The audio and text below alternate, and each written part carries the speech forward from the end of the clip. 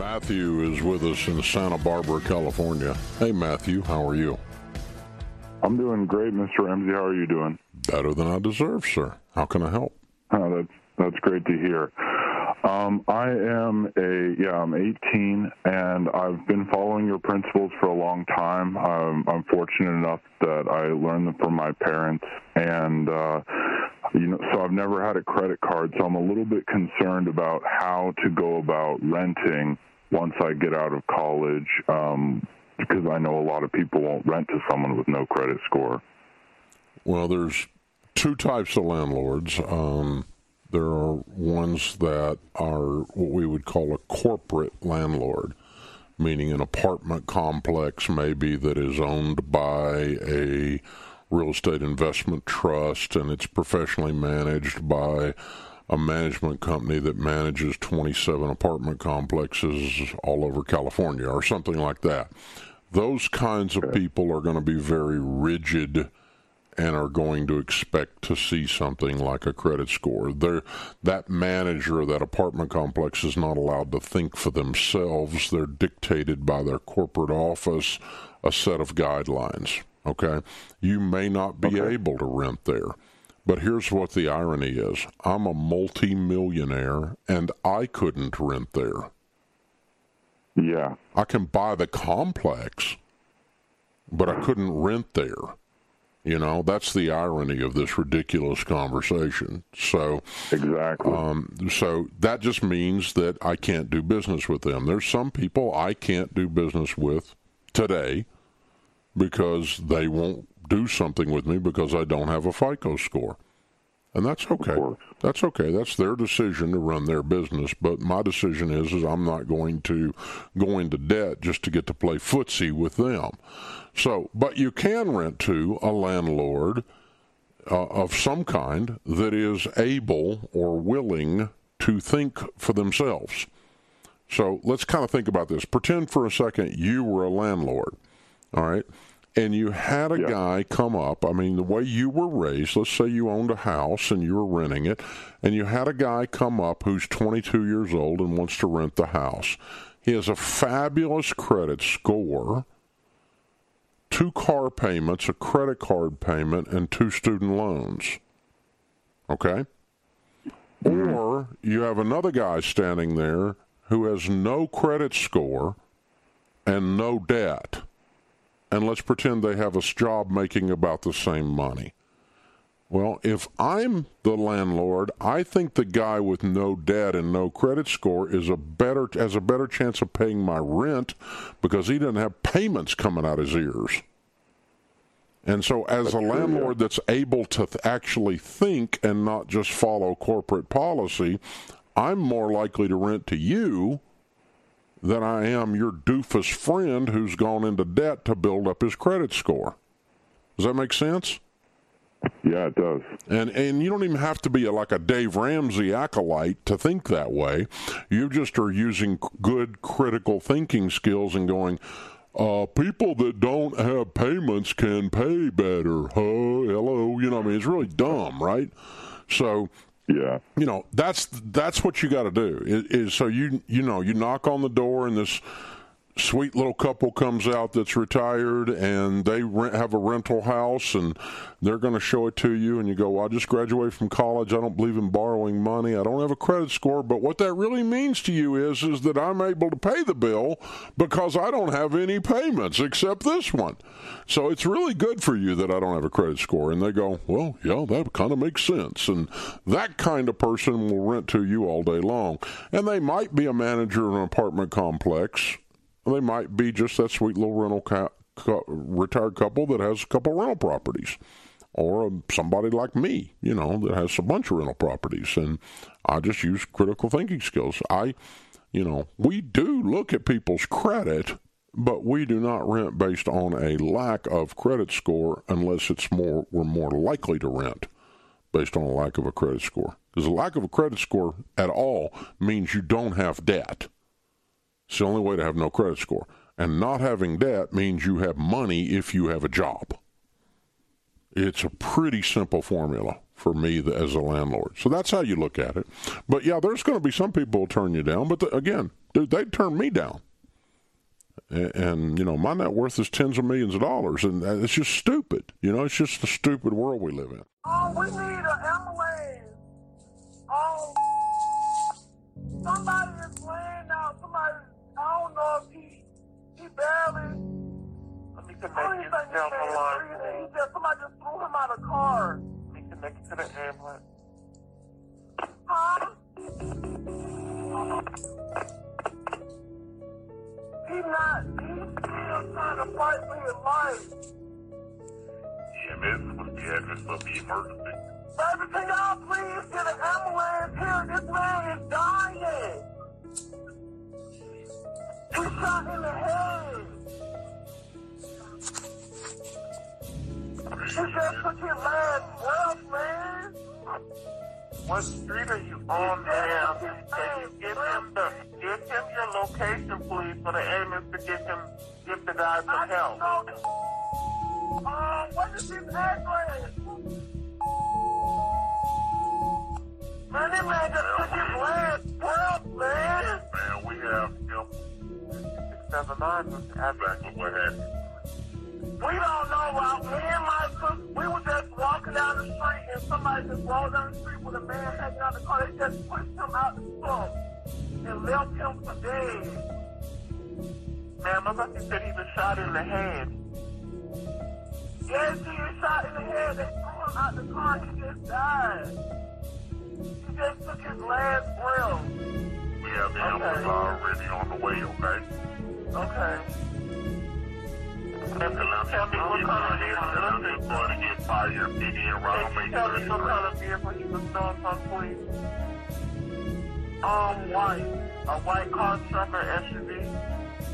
SUV.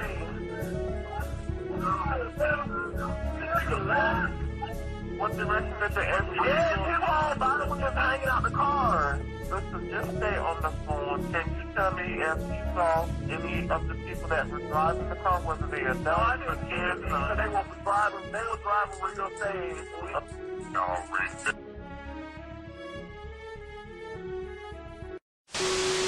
Sean Bennett. I'm sorry? You're charged with 4 felonies. Mr. Finley, Mr. Banks, are you waiving sounding of the charges, or would you like me to read the charges? We're waiving. All right, and have you informed your client of the charges against him? We have, Your Honor.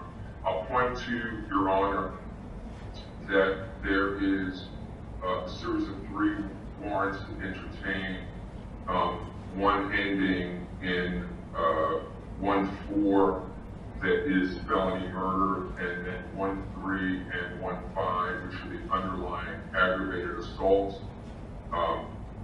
There is the triggering mechanism, obviously, is the aggravated assaults. On their face, 1-3 does not in any way allege that Mr. Bennett is a perpetrator of aggravated assault, or for that matter, the party to the crime of aggravated assault, and therefore making 1-4 felony murder as to that allegation impossible. The same thing with 1-5. His proximity in a vehicle to someone with a gun is not what establishes aggravated assault. Detailed in the face of the warrant is his roles, specifically in the conduct that gave rise to the aggravated assault, and then subsequently the felony murder, which will include him allowing the occupants of his vehicle, him being the driver of the subject vehicle, to actually get out of the vehicle, fire multiple rounds, and then drive off with those occupants. So based on what the court has before it in the affidavits for all the warrants, there's more than enough to continue on and to find probable cause at this juncture. Mr. Bennett, because of the COVID crisis, I'm not able to tell you when your next court date will be. You will receive notice of your next court date from the jail. Is there anything further on this case from the state? No, Your Honor. Is there anything further on this case from the defense? No, Your Honor. Wow. What the hell going on around here? Man, shades pop a lot. It looks like our guy Wyatt Finlucci found himself in some kind of legal trouble after the death of a gentleman by the name of James Adams. Now, on December the 10th, 2020, investigators were called to Peoples Street in southwest Atlanta after receiving a frantic 911 phone call. And when they arrived on Peoples Street, they found Mr. Adams dead with a gunshot wound to his head. According to a police report, the shooting that killed Mr. Adams occurred at a different location and Mr. Adams' body was moved. The report stated that the shooting originally occurred on a 900 block of Demick Street, where investigators found shell. You can say, okay, well, that to me falls under constructive possession. I feel like you're hanging out with someone who's got a gun. You shouldn't be doing that. And I'm going to violate you. You go in front of the judge. Judge says, look, your probation officer says that you're a bad seed and you're hanging out with people that have guns, and I'm sorry, I'm violating you. You're getting 6 more months. My point is this, is that being on federal probation, it's dicey. Like, people think, oh, you can do what you want. They can't tell you this. They can't tell you that. They can tell you anything they want to do. Right now, I have an opportunity to go to the Netherlands to do a shoot. Now, I can't leave the United States. Now, I went to my probation officer and I talked to my probation officer. I said, look, now she's been letting me leave. I went to Puerto Rico. I've been all over the place. I said, I need to go to the Netherlands. These people are going to pay me to participate in a documentary about con men. And it's like 3 or 4 days, but I need to go to the Netherlands. And so she's like, I can't, she can't let me leave the country. She's like, I can't authorize you to leave the country. She didn't have a problem with it. She's like, you're going to have to put in a motion to the judge. So I had to write up a motion. I gave it to my old federal probation office, my old federal defender. I contacted her. I said, look, I did this motion. I want to see if I can leave the United States. I said, what do you think the chances are? She goes, you're about 50-50. And I said, well, you can contact my probation officer. She doesn't really have a problem with it, but she can't authorize it. And she can't really say, hey, she can't take a position. It's not their probation just doesn't take a position on something like that. So my old federal defender is going to file the motion with the judge, and I'm hoping she'll actually maybe talk to the judge or talk to the judge's clerk or something and try and explain the situation. So I have to go through that whole thing, and I still only have a 50-50 chance. There's a good chance that the judge doesn't even let me go. So, and this is the thing, like, I need to do that to make money to pay my restitution. And what am I going to do in the Netherlands? I'm not going to go in there to do anything. I'm going in there to work. I have to notify the consulate when I get there. I have to be told where I'm going to be, where the hotel is, the whole thing. So that's basically what I'm saying is, like, you really are restricted on where you can go. I can't even move freely throughout Florida without permission. I can't move where I necessarily want to move. I have to notify my probation officer where I'm going to be. She can show up anytime. They can search me anytime they want. So that's really where I'm at. So, I mean, it's difficult. It's a difficult situation. For instance, my girlfriend. I had to get permission to date my girlfriend because my girlfriend's a felon. So both our probation officers had to sign off on us dating. And you can imagine that. You meet some girl, you really like her, but she's got a felony, and so you have to go to your probation officer and beg your probation officer and her probation officer to let you two see each other. I mean, you're basically, I'm a child. I'm basically a child, and my probation officer is my parent. and she can tell me to do whatever she wants to tell me, and I have to just take it. I mean, that's just the way it is, and there's just not much there's nothing I can do about it.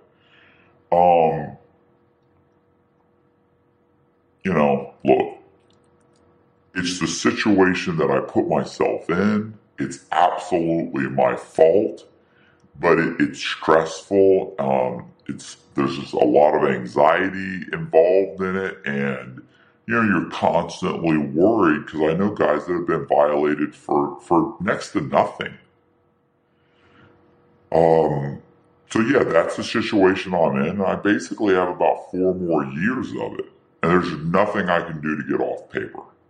And my probation officer would have to suggest it, and there's no way my judge is letting me off paper. He's just not going to do it. So yeah, subscribe, hit the like button, share this with a friend, watch the whole video twice, watch the commercials, buy a t-shirt, buy a book. I have Frank Amadeo's book, which is It's Insanity. I have John Bozias's book, which is Bent. I have my book, which is called Shark in the Housing Pool. I have Pierre Rossini's book, which is Devil Exposed. What else do I have? Oh, I got The Program, which is about me going through the drug program in prison, just basically trying to manipulate the systems to stay at Coleman Low so they didn't ship me off to Miami and I wouldn't be able to see my mom anymore. So yeah, that's where I'm at, and the program's funny, and so yeah, stay tuned, and I appreciate you following, and see ya. Whatever on the highway. The camera's at the gas station. The camera's in front of every goddamn person's house in the whole fucking country. I mean, it's just like so. Like, the dude who did that, I don't know what the issue or the tension was or whatever, but I hope it was worth it, because this is the stupidest dummy mission crime you could ever imagine. I mean, period. In United States, like, there's no big city you can go to where there is not cameras every fucking corner. So it's like, it's retarded now. And they even have, like, I know in Compton, they have like sonar detectors that let you know what area a bullet even came from. I heard about that in Chicago. That shit is crazy. Where if somebody gets shot, they can like triangulate exactly where the noise came from so here. They can single it out, which is pretty unbelievable. One other thing I want to say about the Anne Marie thing, though, is there's a lot of people pointing out the hypocrisy about this, because obviously the girls on Twitter are like, yeah, sis, shoot him, huh? But then, like, think about how different the reaction was when our boy Tory Lanez allegedly shot Meg Thee Stallion in the foot. You know, they treat him like a fucking war criminal. They won't put him on playlists and stuff. I mean, it does seem a little hypocritical here. That is very hypocritical. Yeah. That's fucked up.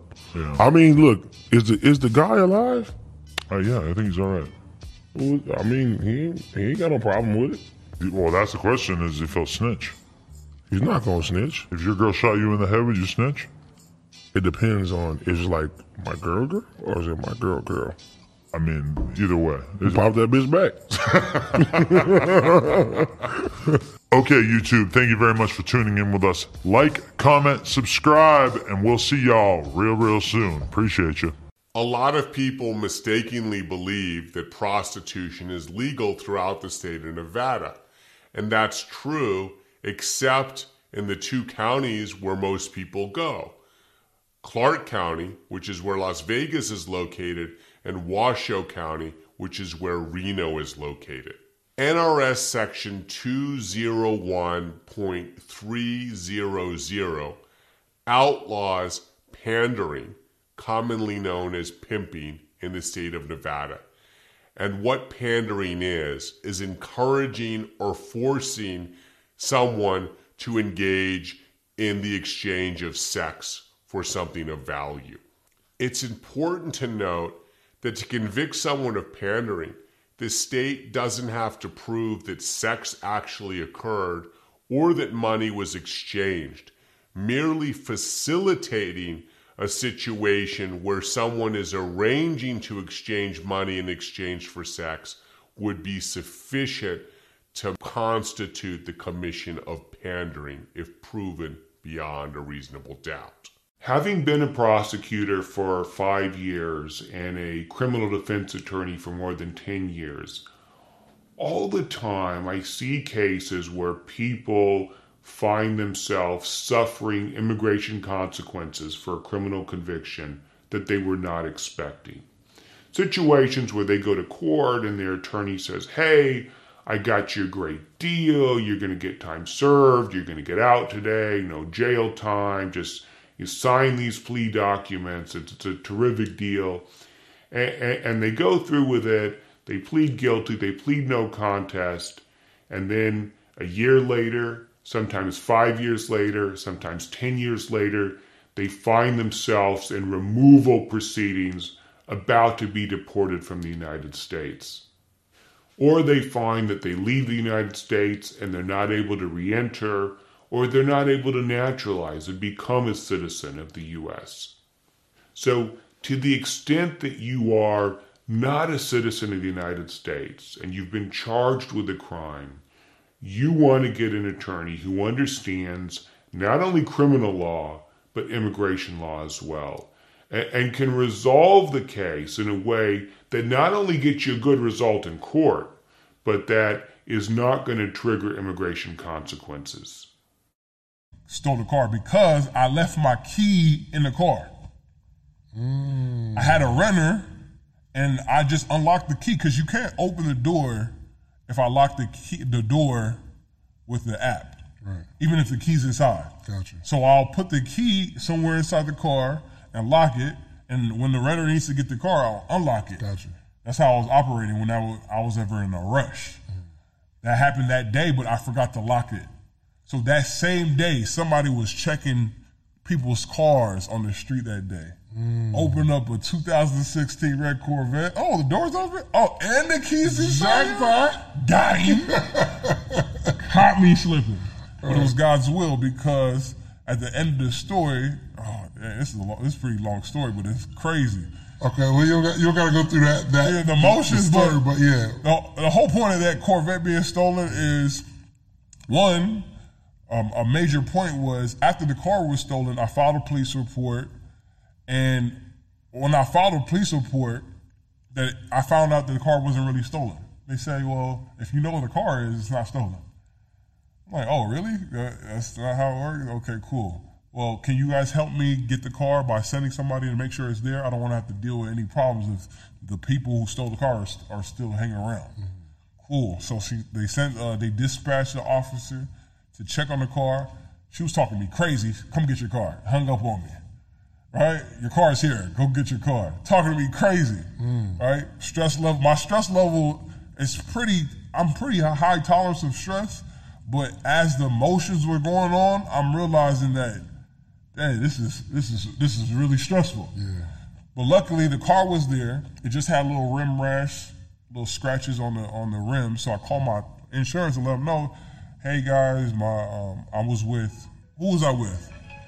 My initial insurance. Who? No, Safe Auto. I was with Safe Auto at that point. I called Safe Auto and I told them, yeah, what can we do about this situation? They said, well, your deductible is $500 and your damage is less than $500. So do you really want to put a claim on a car where you're still going to be paying more? I was like, oh, okay, cool. But what can you guys do for me?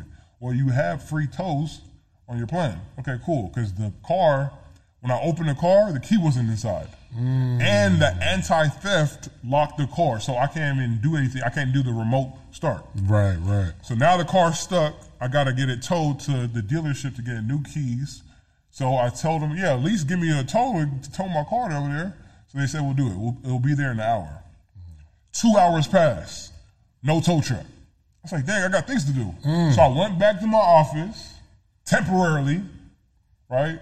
10 minutes later, the car is now moving. I checked to see it go back to the car. Now it's now moving. Right. It's going super fast, 85 south towards Camp Creek area. Mind you, the car was in Midtown. Right. So I'm like, okay. I thought somebody might say, dummy, why would you leave the car? Well, I had a super low alertness of, I didn't have a high level alert on the car being stolen again because I thought it was just some little kids who were just checking cars in a high profile car, drove it around the city for a couple minutes, maybe an hour, let the gas go all the way in E and just dropped it off somewhere. That was what I thought happened. Not come to find out that the people who stole the car were actually probably living in that same apartment building. In that building. And once they probably even saw the cops there, and once they saw us leave, right? So, but it's still, even when the car was stolen, I still wasn't tripping. So my stress level had a scale of 1 to 10. It probably started off as a 2. Police officer was giving me a hard time because she thought I stole the car, my own car. It's probably like a 4 at this time. Car got stolen again, probably at a 5. This is when it moved from 5 to 7, right? The car's moving.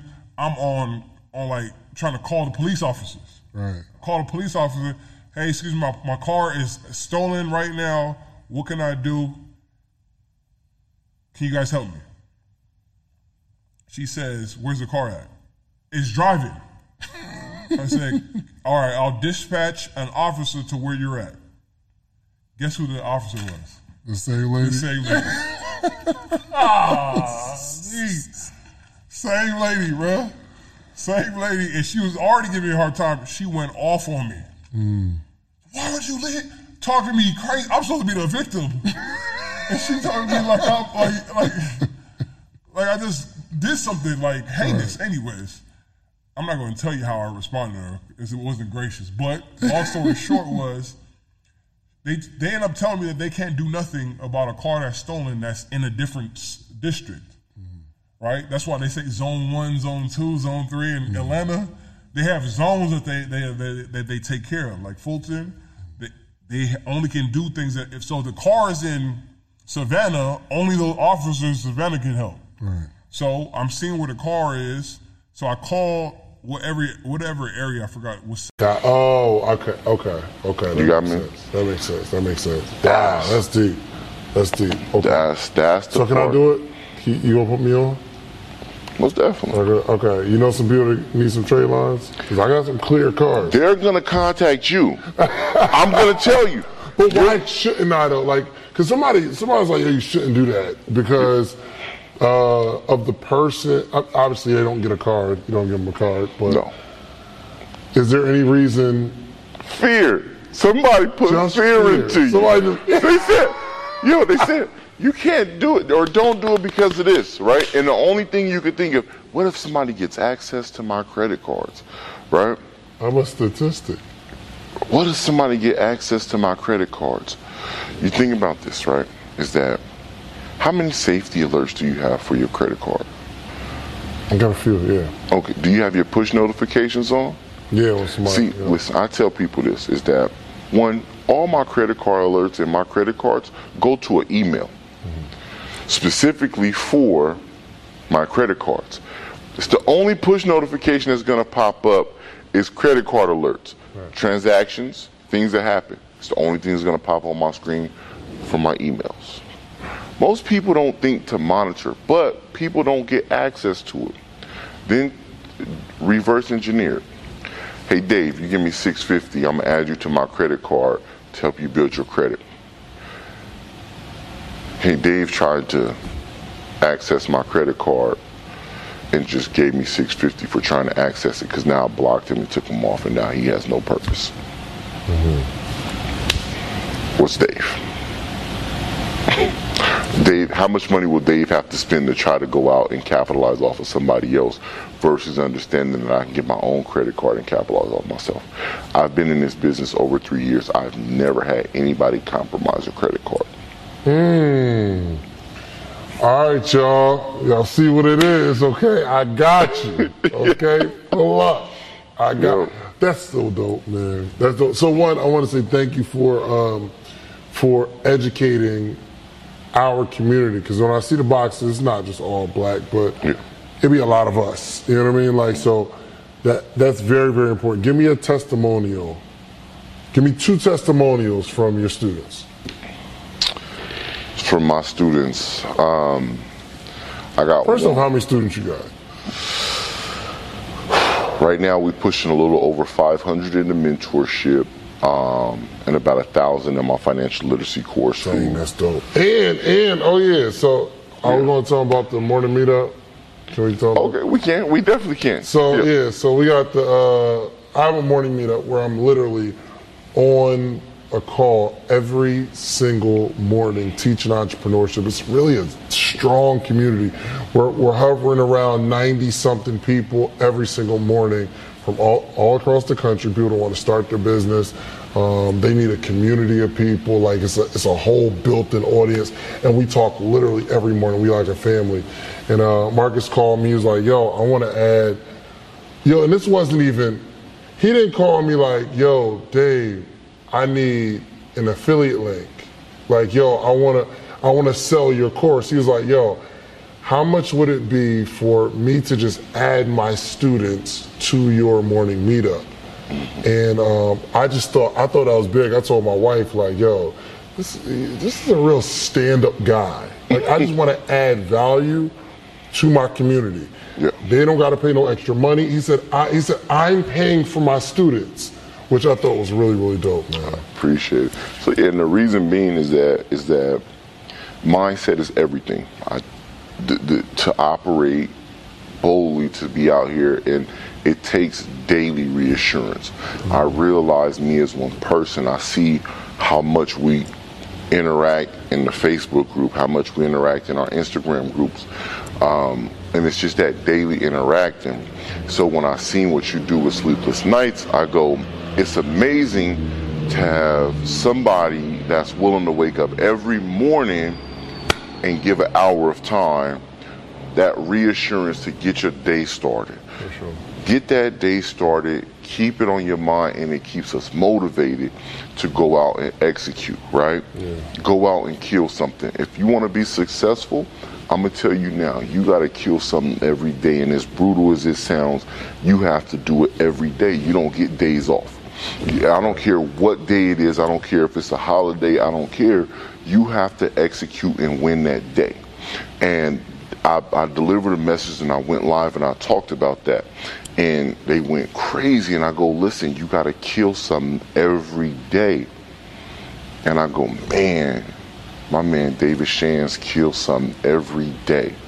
Every day he wakes up and kills a call for his people to motivate them to go out and kill something every day.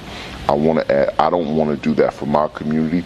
I want to add somebody who already does it naturally, so that way that gets added to my community as something that's already in you that goes out and kills. You already do it. That's awesome. I don't want to duplicate what somebody else does. No. Let's add and bring it together. Collaboration over competition. Camaraderie with them. And so those people can help put this in a way to explain it. The defendant has to be on it and talking about it. And it has to, I keep coming back, it has to be genuine. But most of the time I really don't need to hear from the defense lawyer. This is about the defendant, and if you believe what I'm saying about the inhumanity of the sentencing guidelines and the humanity of 3553, the best person to tell that story is the defendant.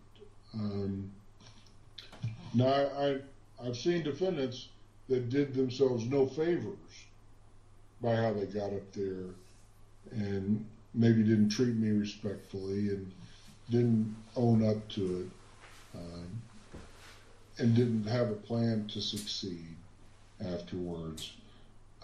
But I've seen plenty that have been good advocates for themselves by allowing me to get to know them a little bit. And Judge, what influence do character reference letters have on your decisions at sentencing? I've read that as one of our early questions. I've had 67 in one case. That's too many. 67 character references are too many.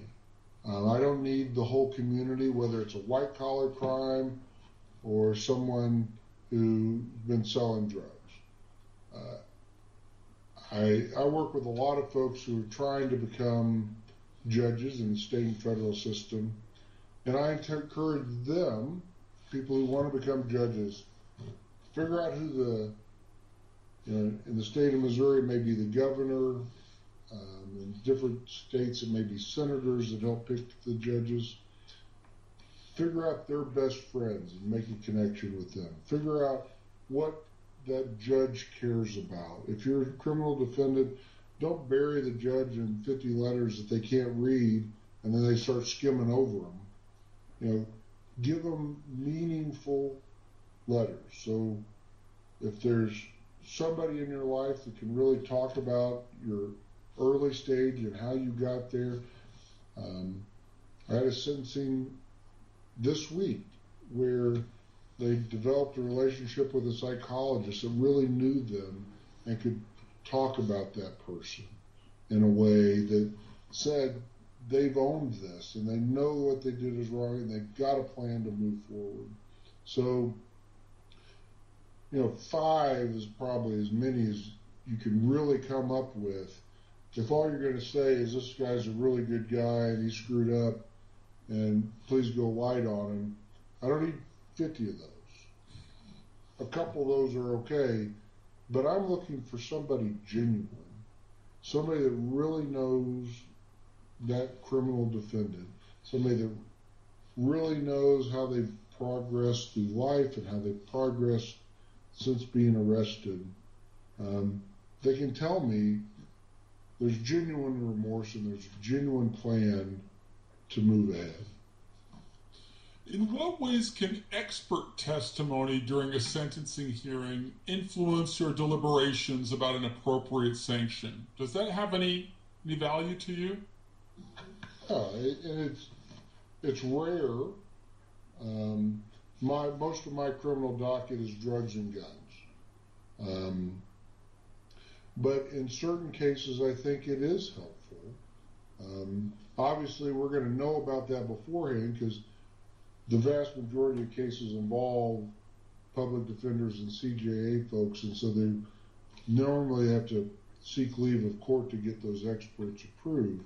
But there are mitigation specialists and typically higher sentencing guideline range cases that can be really meaningful.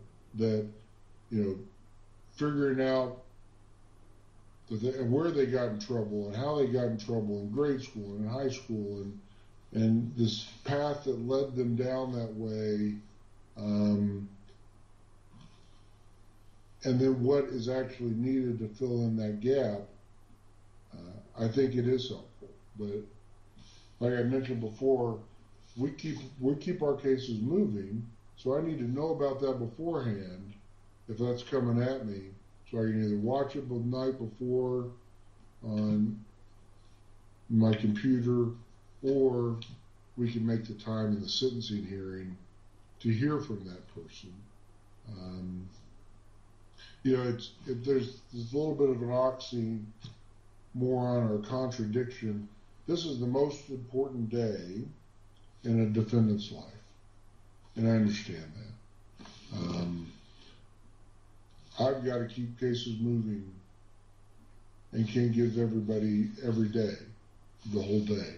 And so finding that balance and me understanding that it's the most important day in that defendant's life. The defense to willful destruction of evidence might be that you lack the intent to get rid of evidence. For example, if your partner came home and unbeknownst to you, they had clothing that was used during the commission of a robbery or a firearm that they placed in the garbage, and you simply threw the garbage out. But you didn't know that there was something of evidentiary value in the garbage, you would not be guilty of willfully destroying evidence. Additionally, You cannot be successfully prosecuted for willful destruction of evidence if the item which was destroyed had no evidentiary value in court.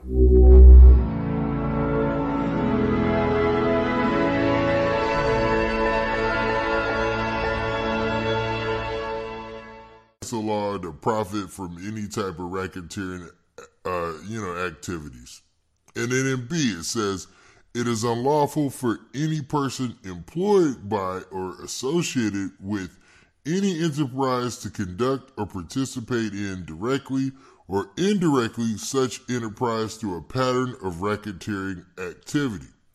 So basically, once again, saying that if you're involved in a criminal organization, it's illegal for you to act on behalf of that organization and go out and get you some money. Then C, finally, it says, it is unlawful for any person to conspire or endeavor to violate any of the provisions of subsection A or B of this code section. So that's just saying that it's illegal for you to do any provisions that's within A and B. Now, we say all that to say, what in the world was Hood Rich Pablo Juan doing? If it's a RICO charge, that means there's more people involved, and this case is going to be crazy, man. Now, Hood Rich Pablo Juan is extra flossy, man. If you look at his Instagram, you would think that he was on top as a rapper. You would think he was with the big boys. I'm talking about with the chains, the money, always shopping. And like I said before, man, we going to see this a lot, man. There's going to be a lot of rappers that are going to be out here getting hemmed up, man, because check it. You just had mad people getting caught for PPP frauds, trying to do unemployment frauds. I mean, check out the videos. I did a video about Baby Blue from Pretty Ricky. He had a PPP scam. Who could forget Nuke Bizzle, the Memphis rapper who was living it up in L.A.? Man, dude was doing an unemployment scam. Now, a lot of these rappers are getting hemmed up because of the pandemic, man. It's a hard time for everybody, man. We all putting our pennies together, saving money, and trying to make sure we can make it to the next day, man. That's just what goes down in a situation like this. I mean, the whole world stops, the whole world stops. But, man, these cats still want to be flossing. They still want to be getting the money. They still want to be posing for the videos. They still want to shoot videos. And one part of me understands because they're entertainers. Then the other part of me is like, man, it ain't worth it. Because if there's one thing that folks are looking for right now, it's folks trying to commit crime. They got all day to look for you, man. They were looking anyway. But now, I mean, there's so less people on the street. So many people hunkered down. You're just sitting out there as a sitting duck, man. If you're doing anything illegal, stop, because they're going to be like, man, oh, this fool doesn't think we see this. Like, you're scamming, you get money right now? Yeah, it's going to last about a week, man. Just like with Baby Blue, man, from Pretty Ricky. They said that he had just bought the Ferrari like 2 or 3 days before that and posted it on Instagram. Man, these folks are watching, man. They are watching your Instagram and all that, and people see when things don't add up. And hopefully, I'm going to give Hood Rich Pablo Juan the benefit of the doubt. Hopefully, he didn't do anything crazy. I'm going to assume all these charges against him are just alleged. And, man, dude was really mistaken identity or something of that nature, man. I'm throwing him some bail, man. I'm going to throw him some bail here. But other than that, man, I'm going to stay tuned to see exactly how this story plays out, and I'm pretty sure I'll be doing another video on this.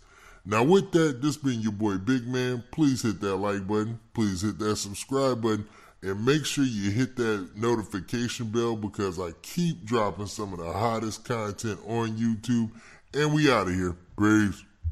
I'm Las Vegas criminal defense attorney Michael Becker. People who get convicted of Nevada crimes may be able to apply to the State Pardons Board to get their prison sentence or parole period commuted, which is the legal term for reduced.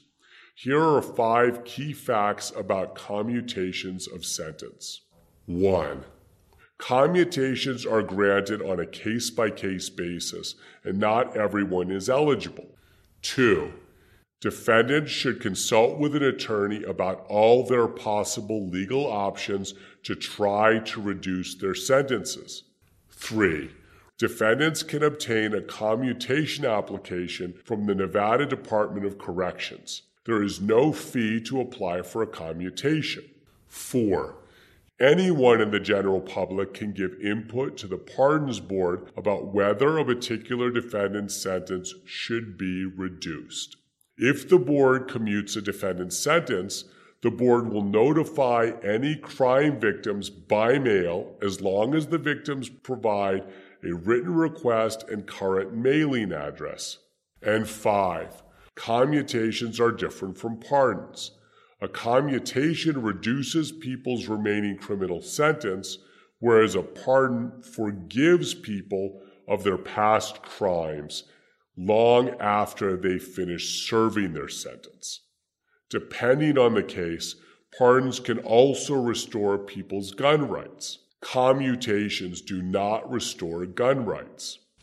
If you or a loved one is facing criminal charges in Nevada, call my legal team at 702 Defense for a free consultation. The attorneys at the Las Vegas Defense Group are here to fight for the best resolution possible in your case. Sometimes on a job application, you may be asked whether you've suffered a conviction. Sometimes you'll be asked, have you ever been arrested? And sometimes it'll say, if so, explain. And sometimes the explanations aren't so good. So not only can we seal criminal convictions, but we can also seal arrest records so that you don't have to check the yes box and you don't have to explain. And so really I think this comes to bear mainly in employment-related situations. Sometimes, especially in Las Vegas, there are lots of embarrassing stories behind the yes boxes. And so it's really, important that people feel that whatever happened in Vegas isn't going to resurrect itself and come back to haunt them later on. I'm attorney Michael Becker of the Las Vegas Defense Group. If you've been arrested in Las Vegas or anywhere in the state of Nevada, call us at 702 Defense. We'd be happy to talk to you about your case. That company for that old debt, you would be better off to pay a credit restoration company instead of paying that, okay? I literally have paid for credit restoration, and I'm not talking about credit repair. That's something different. And again, I have a great credit restoration company called Creative Credit Solutions. Again, I'm not being paid any money for this. This is just a company I've used. He's a good friend of mine that owns the company, Justin, and he's amazing, and he's helped lots of people, lots of my clients, and he has helped me, okay? So you want to make sure if you have issues or if you're wanting to pay a little bit of money to settle these debts, instead of selling and giving them that money, you could give it to a company and they can get all of this cleaned up and get you a really good credit score fast. So there you have it. You will never pay collections or charge-offs ever again. You now have the information. You know what to do. If you have any questions with this, guys, you can always call my office. Our phone number is 888-479-4542. Again, I do not do credit repair, neither does my company. However, if you have questions or you need access to resources, my company, we are here to help you, and we will refer you to a company that we have used and that we have trusted if you need help with this. Additionally, you should not spend a lot of money on this. So I'm going to tell you about companies that are very affordable, where I know that they are effective and affordable. So if you need that help, 888-479-4542. Again, I just want to make sure you have all of the knowledge, all of the tools, and all the resources that you need to be successful. This is Noel to your success.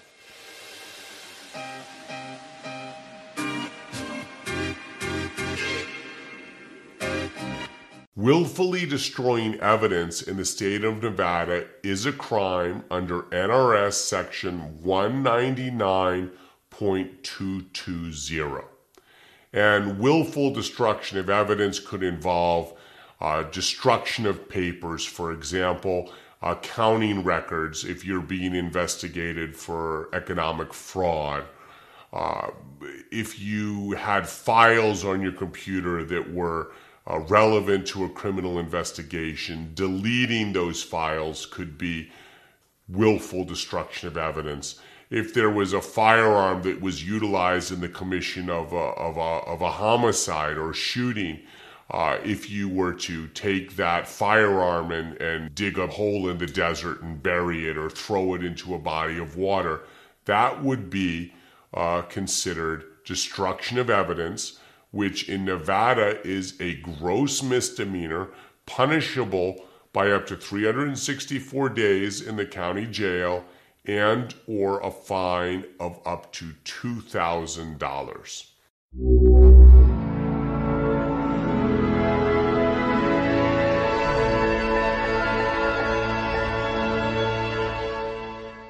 Category C felonies would include stalking, grand larceny, and a Category C felony carries a term in jail of up to 5 years.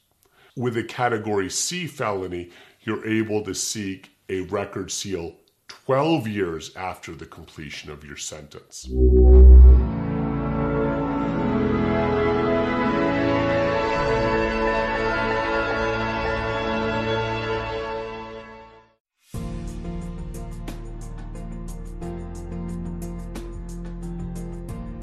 Commonly prosecuted crime by the U.S. government, mail fraud, right?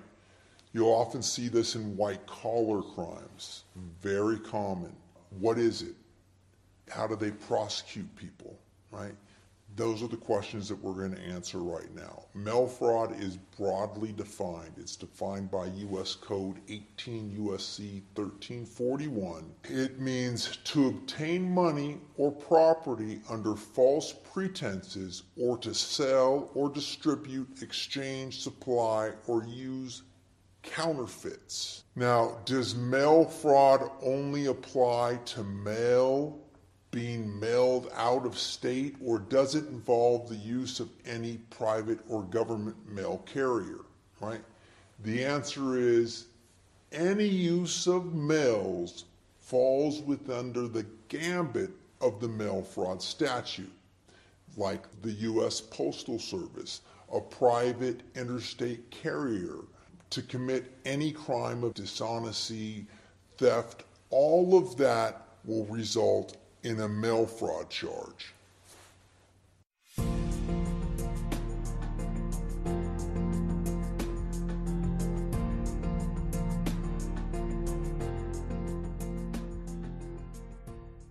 Fell on those times. I went when the Boost Mobile passed, Boost Mobile store Boost Mobile store launch.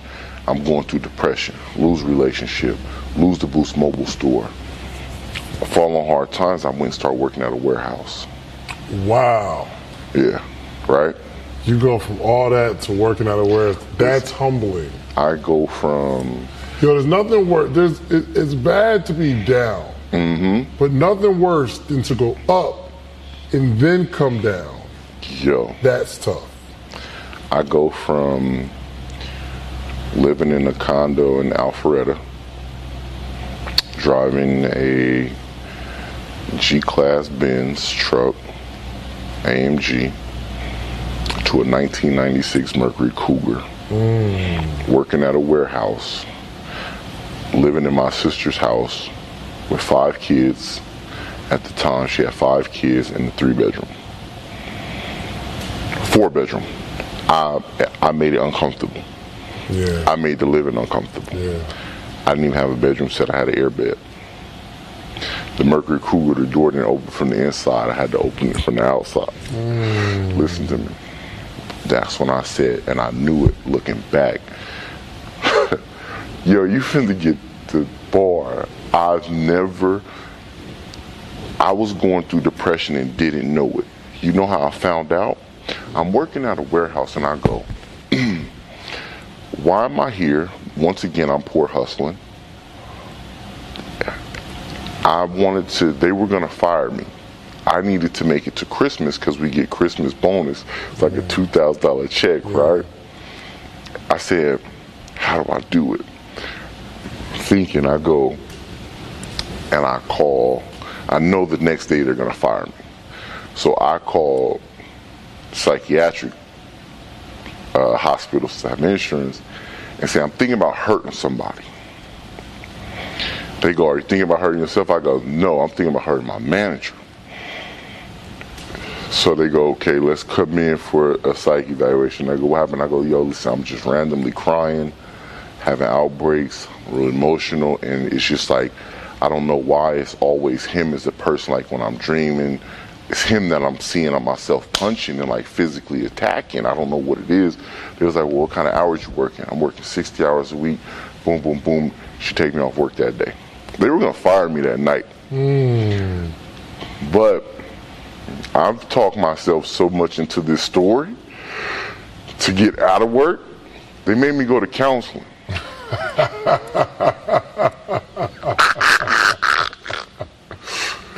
So, that's funny. In counseling, I find my depression. Wow. Of what I was going through, where I was at, mind state, what I didn't deal with. What did you find out about yourself through counseling? Through the traumas that I was living through, I've never dealt with them. I was uncomfortable even talking about my best friend. Like, I've made it to where it didn't exist. So, they taught me, and I remember she was like giving me different exercises, and she had to make me comfortable even speaking and acknowledging what happened, things that happened. It's okay. It's part of life. That I had to cope with that, with the fact that that relationship I had is gone. So after that, you had to deal with it head on. Boom. Wow. So then I realized, it took me a little while, I went back, and when I went back to that job, it kicked in and said, why are you even here? I got the bonus. Got the Christmas bonus. I came back a week before. I got the bonus, right? Listen, they were upset, right? Shout out to ABW out there in Kennesaw. Yeah, I got the check, right? I went and I said, why am I even here? I went and applied for Wells Fargo. I became a personal banker. Gotcha. From warehouse, personal banker. Got back in my suit. Got it. Right. So, back to the old you. So I got back in my suit. Yeah. So I got back in the suit. And that's when I started learning banking products. I started learning that people couldn't get approved for business loans. They couldn't get approved for loans at all. Like the ratio for people who get loans, I was giving loans to people who I would look and they would have like a $2 million mortgage. What? Yeah, they would have a $2 million mortgage. They can come and get a loan. You got 200,000? Yeah, nah, you can't get nothing. Hold on, a $2 million mortgage? Yeah, no, listen, I was working in Roswell, Wells Fargo, right? People will come in, they have $2 million mortgages. They will be able to come in and go, looking for a personal loan. They can come and get. What distinguishes incest from sexual assault is that for sexual assault, the state would have to prove that the sex was non-consensual. But for incest, even consensual sex is considered a crime in the state of Nevada if it's an incestuous relationship. Ostensibly, the state chooses to regulate it as a morality issue and to prevent inbreeding and increased risk of birth defect. Compact, sedan, and they just find out when you get there. Right. Turo, you get to choose the car, no hidden fees, everything is clear as day. So that was the benefit. So with me, I was driving this is how it happened. Justin, new ACO. I got a rental car.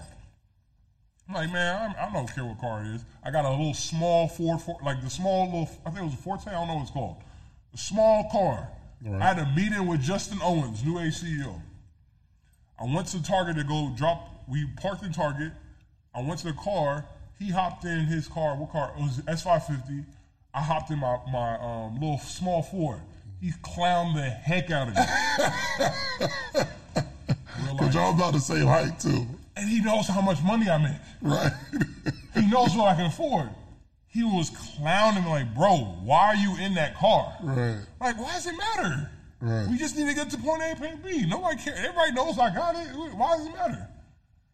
But he said, he grilled me so much. On my whole ride home, I was like, man, I'm about to get another car. I'm tired of this, driving this. I'm tired of having to explain myself. That's how I end up getting the Tesla. So that's the question. Why would somebody not just rent a car from Hertz or Budget or a traditional rental car company versus Turo? Because you have more options for nicer cars. Got you.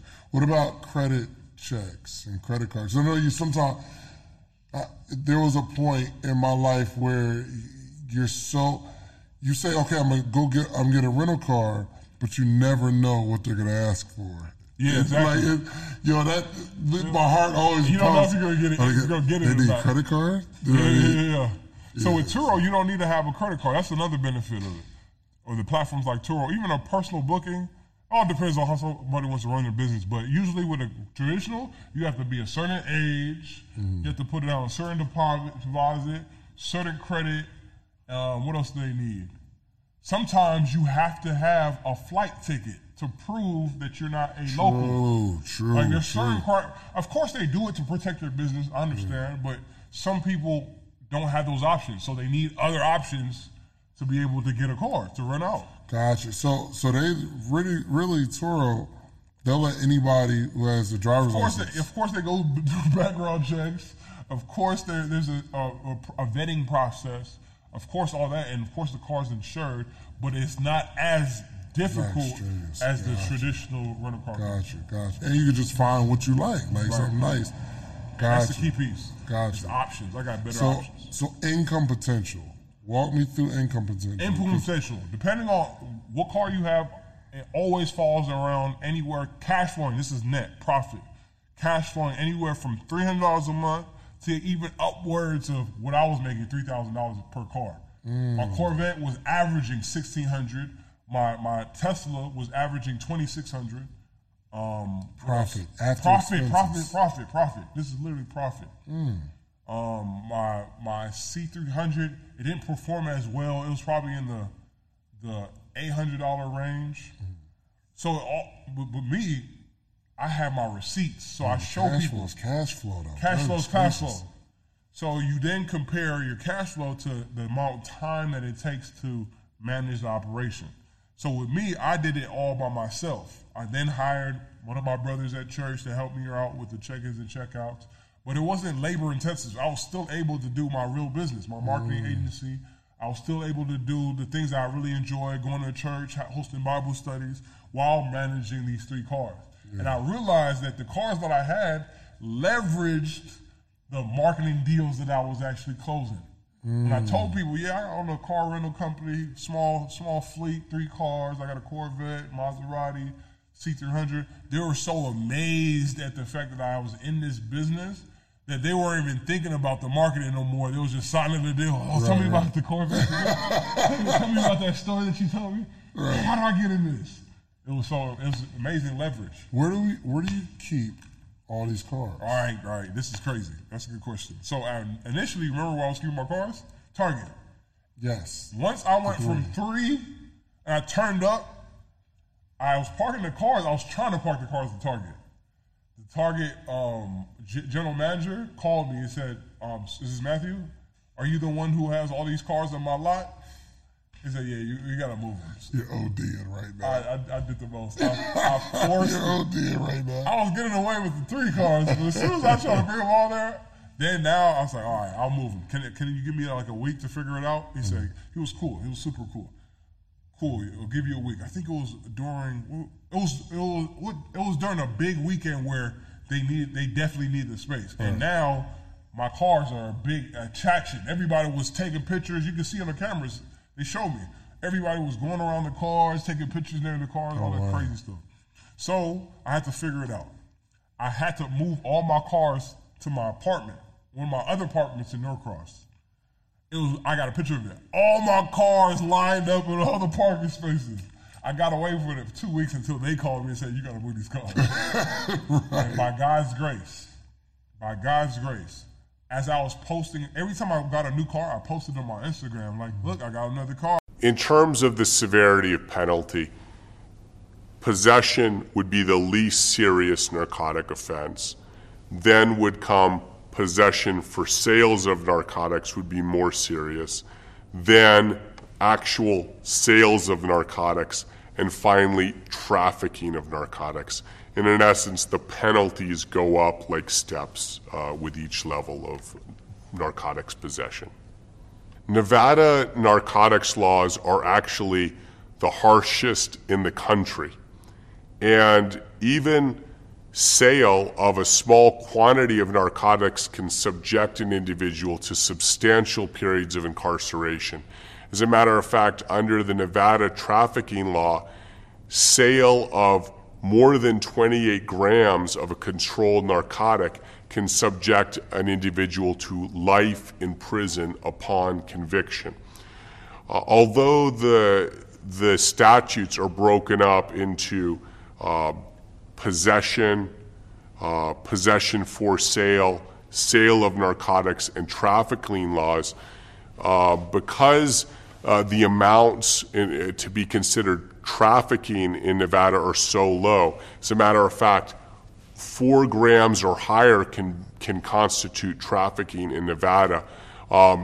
If you're charged for trafficking, you really need to obtain counsel because the penalties are very harsh here.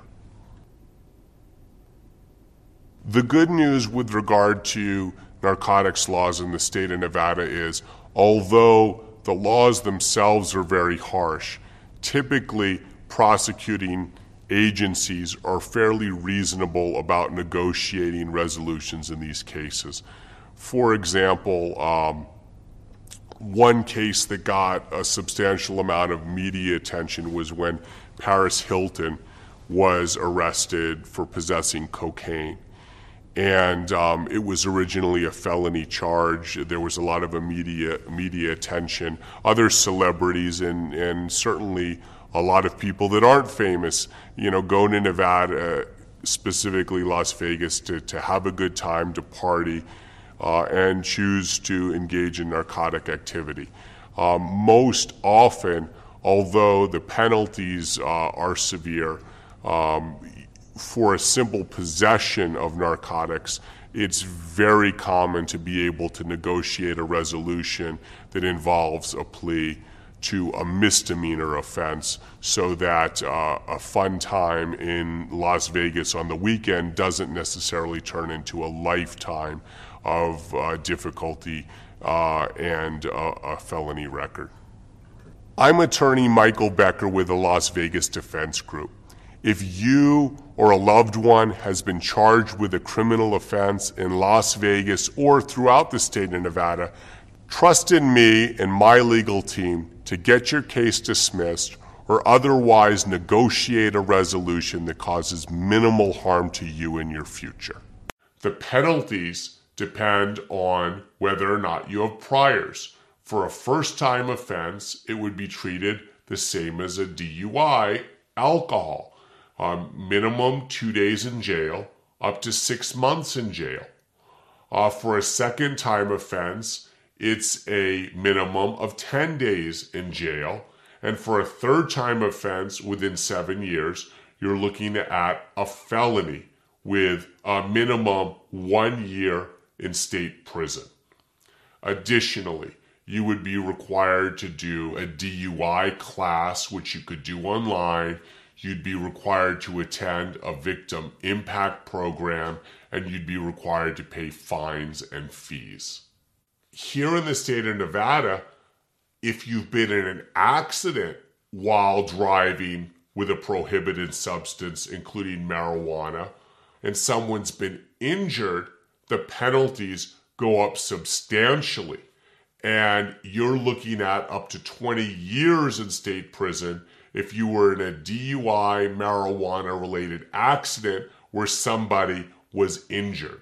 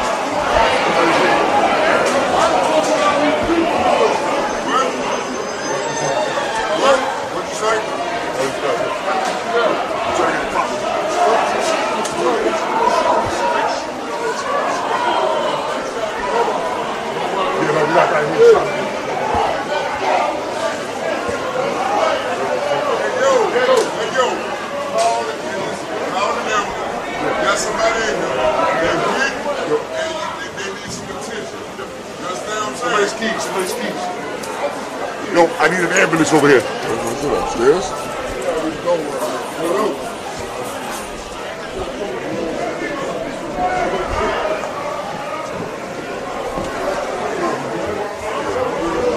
Yo, that shit's upstairs? Oh, I think they out here. What's he have on? That shit's upstairs, yo? Somebody got hit upstairs? I don't know.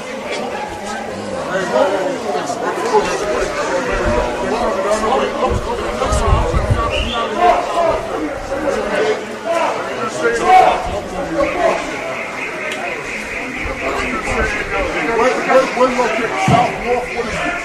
This is East 15 Urban, please. Where the stairs to the green room? Where's the exit? Right here, green room. No, we got the cops here. No, full cops. Somebody got hit upstairs, huh? Come on, you good? Yeah. Everybody upstairs? Anybody up there? Y'all got somebody in there. Anybody upstairs? That's it. Nobody else. No. Why guys? What is that?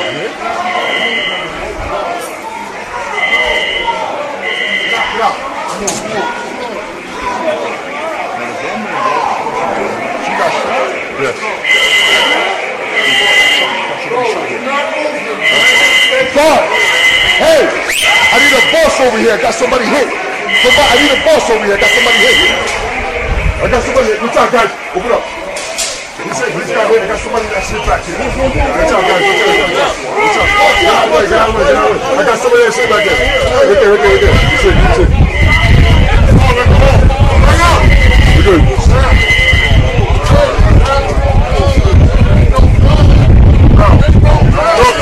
Get out of the way.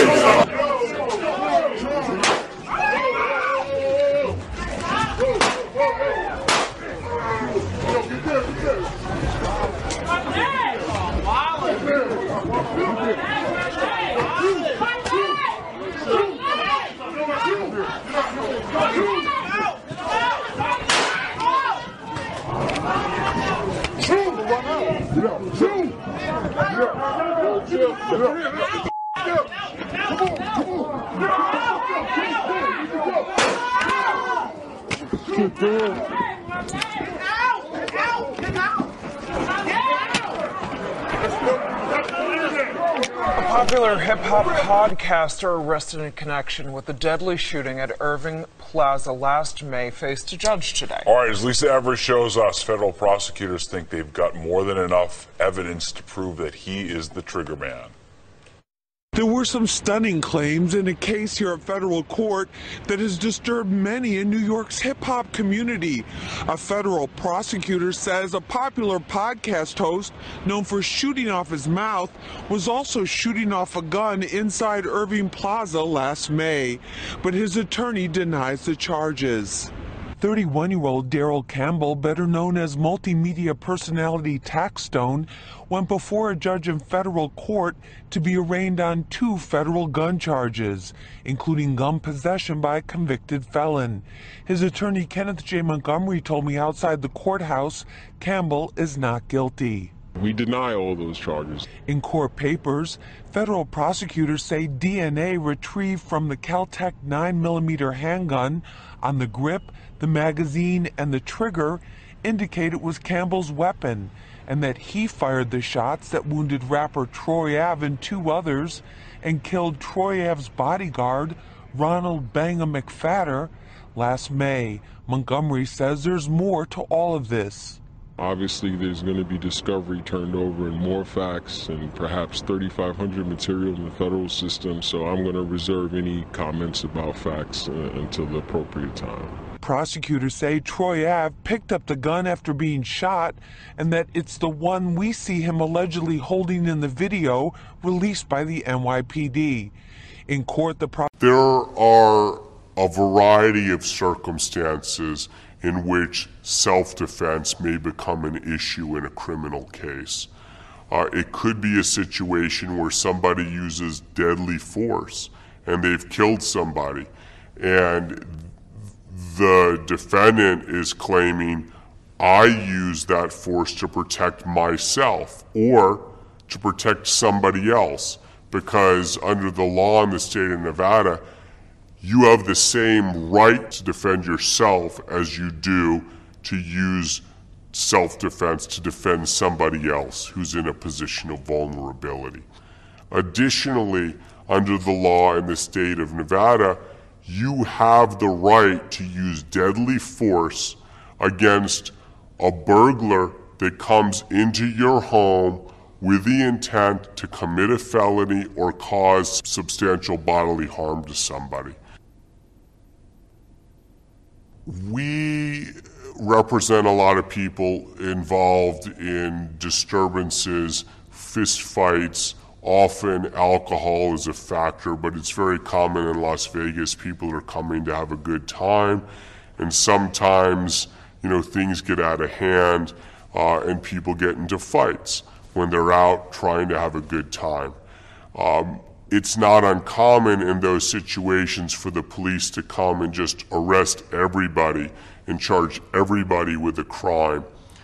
However, there's nothing in the law that says that you have to tolerate someone else's abuse. So if somebody else is physically aggressive with you, you have the right to defend yourself. So if you've been charged with a battery and that battery stemmed from some type of quarrel where you felt legitimately that you had to defend yourself and used physical force in doing so, it's important that you hire an attorney that will aggressively defend you and assert your right to self-defense in order to either convince the prosecutor to drop the charges altogether or to win your case with a self-defense argument at trial. Another area where self-defense can come into play is in relation to battery domestic violence, a quarrel between, for example, a husband and a wife. Often it's a neighbor that calls the police. The police come, they may hear arguing back and forth. In Nevada, most often it seems that law enforcement tends to arrest the person that got the worst of it, so that if somebody has a mark, the presumption is, well, the other party was the aggressor, the other party should be taken in. But it doesn't always work out that way. It could be that that the person that has the injury is the one that started the fight. And it's not always the man that does the battering. Sometimes, a woman might throw something, or a woman might swing at, punch her domestic partner. And the man might simply be responding or defending himself. In those situations, self-defense certainly may come into play, and an aggressive defense attorney will assert that you were exercising your right to to defend yourself, which is perfectly lawful. I'm attorney Michael Becker with the Las Vegas Defense Group. If you or a loved one has been charged with a criminal offense in Las Vegas or throughout the state of Nevada, trust in me and my legal team to get your case dismissed or otherwise negotiate a resolution that causes minimal harm to you in your future. Pretty complicated, pretty fast on you. There's rules and there's exceptions to the rules, but you're always driving to the sentencing table, as we talked before, the criminal history category going 1 through 6, and those little numbers in paren, 0 or 1, criminal history category 1, 2 or 3, and so forth, are criminal history points. They're not necessarily the number of convictions. These are points that are accumulated via Chapter 4 under the criminal history rules. And you get these points based on prior sentences, based on the defendant's status. Also, this idea of recency. You just got out of prison fairly recently, and the defendant's sort of back at it again. We're saying you're going to get extra points. The defendant's going to get extra points under this idea of recency. And you'll see some types of offenses that are never counted. For example, foreign sentences, tribal court sentences, court martials, even juvenile status offenses, for example. Now, under the guidelines, juvenile convictions are countable potentially, but not juvenile status offenses. Possession of alcohol by a minor would be an example of a juvenile status offense. And it works like this. You get 3 points if the sentence is greater than 13 months, 2 points if it's greater than 60 days or equal to 60 days up to 13 months, and 1 point for all others. And you'll see this time period. So if you have a 3-pointer, you got a 2-year prison sentence. It's a 3-pointer. You have a time period. It has to be within 15 years of the sentence. And you'll see a notation, imposition or release. What that means, you look at when that offense occurred and then count back 15 years. And if that prior sentence occurred within that 15 years, you're going to meet the requirements of that time period. If that prior sentence occurs before that 15-year period and the defendant got a prison sentence and was released within that 15-year time period, it's also countable. Okay, these time periods are important to keep in mind. So this is for prior offenses committed at 18 or older. These are adult prior sentences. And as I mentioned earlier, you also count sentences that occurred before age 18. And it's a little bit different. Here you get a 3-pointer if only if convicted as an adult, and the sentence has to be greater than 13 months. And it's the time period is within 15 years of the sentence, imposition or release. A 2-pointer for greater or equal to 60 days up to 13 months. You have a time period there within 5 years. And a 1-pointer for all others.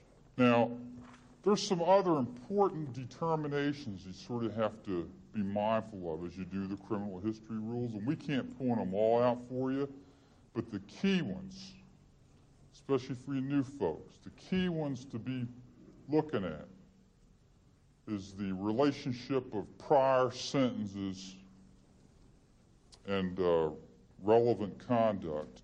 Under 4A1.2A1, it says the term prior sentence means any sentence previously imposed upon adjudication of guilt for conduct not part of the instant offense. If you had a drug case, for example, where you had relevant conduct from a prior sentence being included in the current offense conduct, okay, you're going to include that in the offense and not count it as a prior sentence. It gets a little complicated, but on that point. But the basic rule is if it's part of the instant offense, if you pulled that conduct out of a state sentence and put it into the current offense to do the guideline calculation, you're going to include it you're not going to include it as a prior sentence. The other point is related prior cases.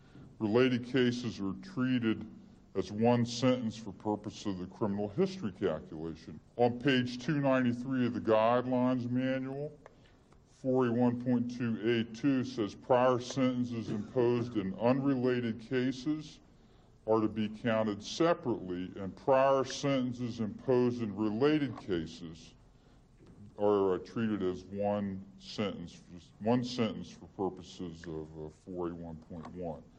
If a defendant comes in for in a prior sentence, and there's 2 or 3 cases all sentenced on the same day, for example, they could be sort of grouped together, into one sentence and have one set of criminal history points for that prior sentence.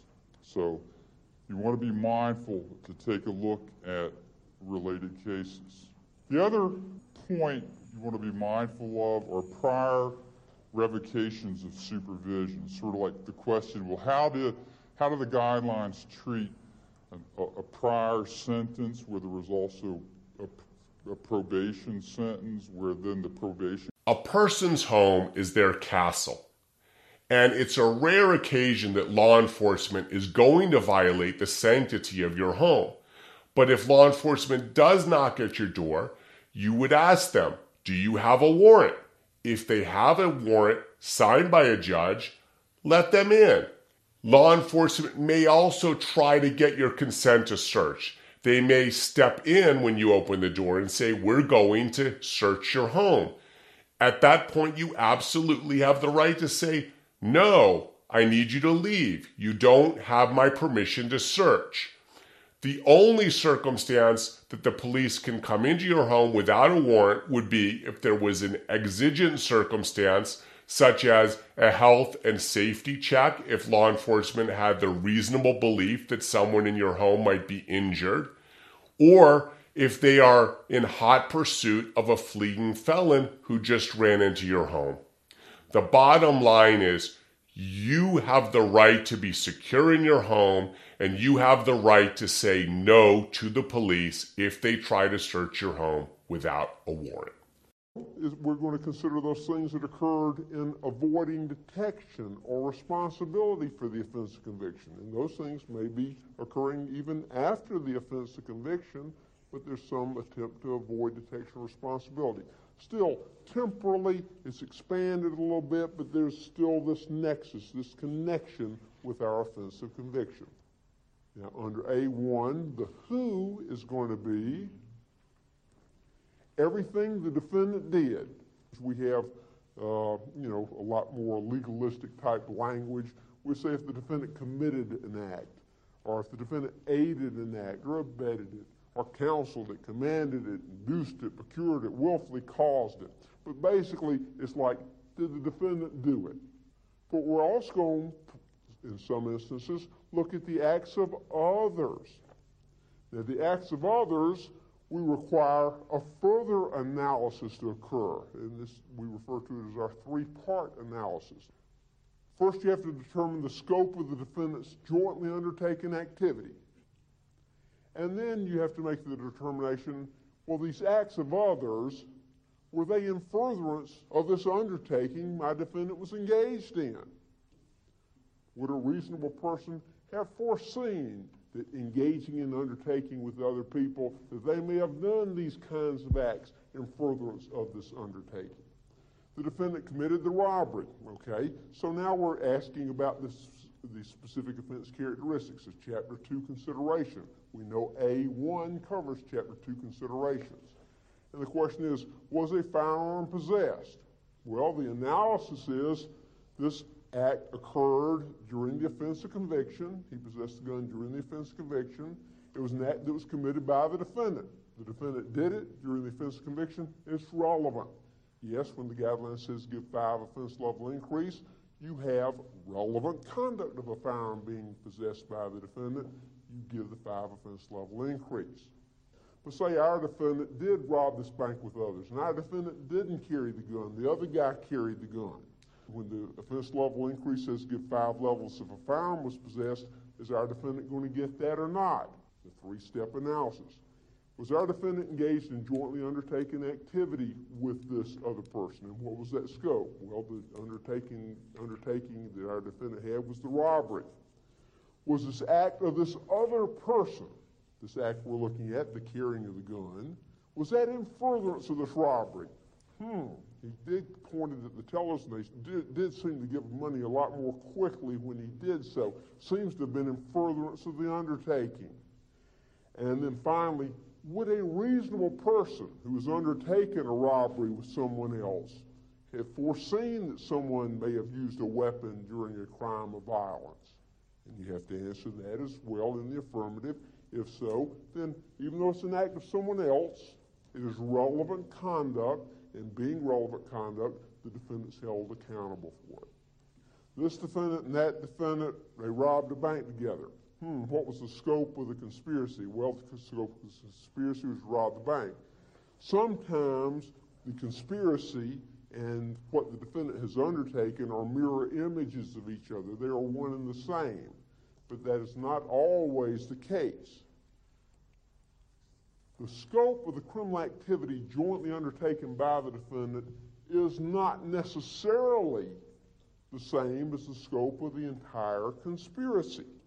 The examples would be the defendant is convicted of a conspiracy count, and the conspiracy count has your defendant and 100 other people engaged in a conspiracy to import drugs on 100 different occasions into the country.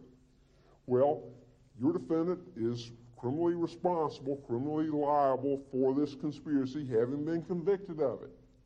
But for sentencing purposes, we say, well, what this defendant undertook may not be the same as this entire conspiracy. And you have to look at the facts and say, well, this defendant's undertaking actually was the importation of drugs on 3 occasions. Out of those hundreds of importations, this defendant was engaged in 3 of those. You have narrowed down from this entire conspiracy the undertaking of this particular defendant. Reasonably foreseeable. We have that language about reasonably foreseeable.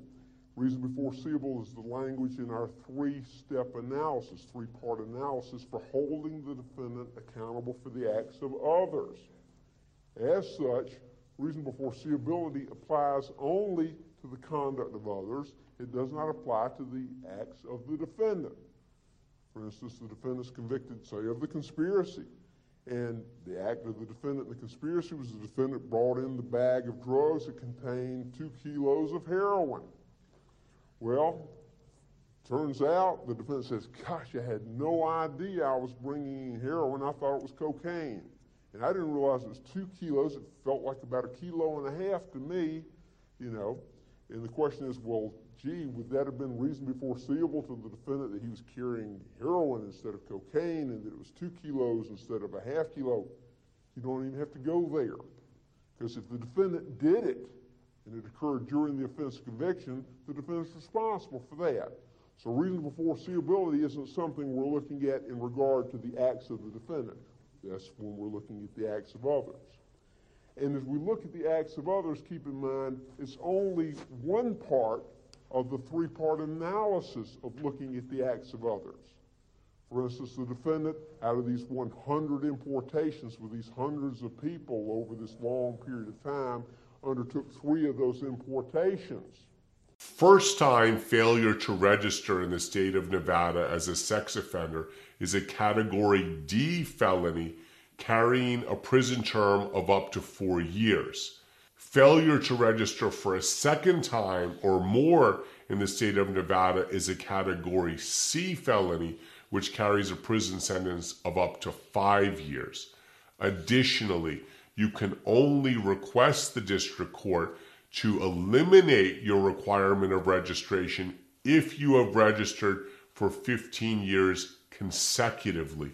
So failing to register would cause that time clock to start anew and delay your ability to seek to have the court end that requirement. Hello, I'm Michael Castile, an attorney with the Las Vegas Defense Group. Other than the crime of murder, in Nevada, sexual assault is the most serious offense you can face in this state. If you are convicted, in addition to facing a lifelong prison term, you're also required to register for life as a sex offender. Even if eventually you are paroled, it may be difficult to land a job with this on your record.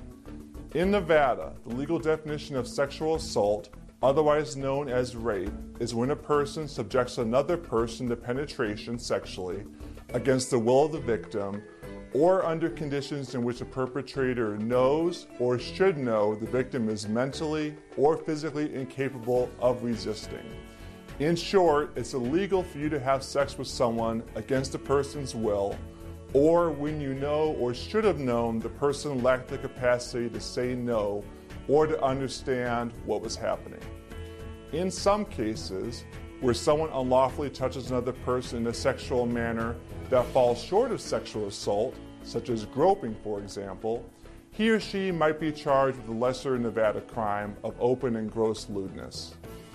In Nevada, even though rape is one of the most serious crimes you can be accused of, it also lends itself to several effective defenses. The following are some of the strategies a defense lawyer may employ in Nevada sexual assault cases. Number 1, false accusations. Judges and prosecutors know that innocent people can be falsely accused of rape, whether it's out of anger, jealousy, revenge, a way to win child custody, or just an honest misunderstanding. If your attorney can raise a reasonable doubt by showing that someone may have falsely accused you, your sexual assault case should be dismissed. Number 2, lack of proof. Unless there was a video recording of the incident, sexual assault can be extremely difficult to prove because it often comes down to a case of he says, she says. As long as the state cannot show guilt beyond a reasonable doubt, sexual assault charges should be dropped. And finally, number 3, consent. Rape is forcing someone to have sex against their will, or when they're too incapacitated to resist. Therefore, if your attorney can show that the victim gave his or her consent to have sex, the Nevada sexual assault charges cannot stand. If you or someone you know has been charged with sexual assault, please don't hesitate to contact our law office at 702 Defense to arrange for your free consultation, or visit us at 702defense.com for more information. Thank you.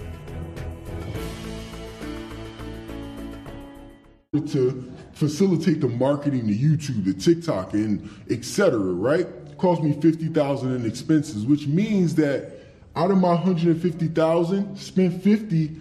Now that means that I'm netting about $100,000, right? I'm netting $100,000 here.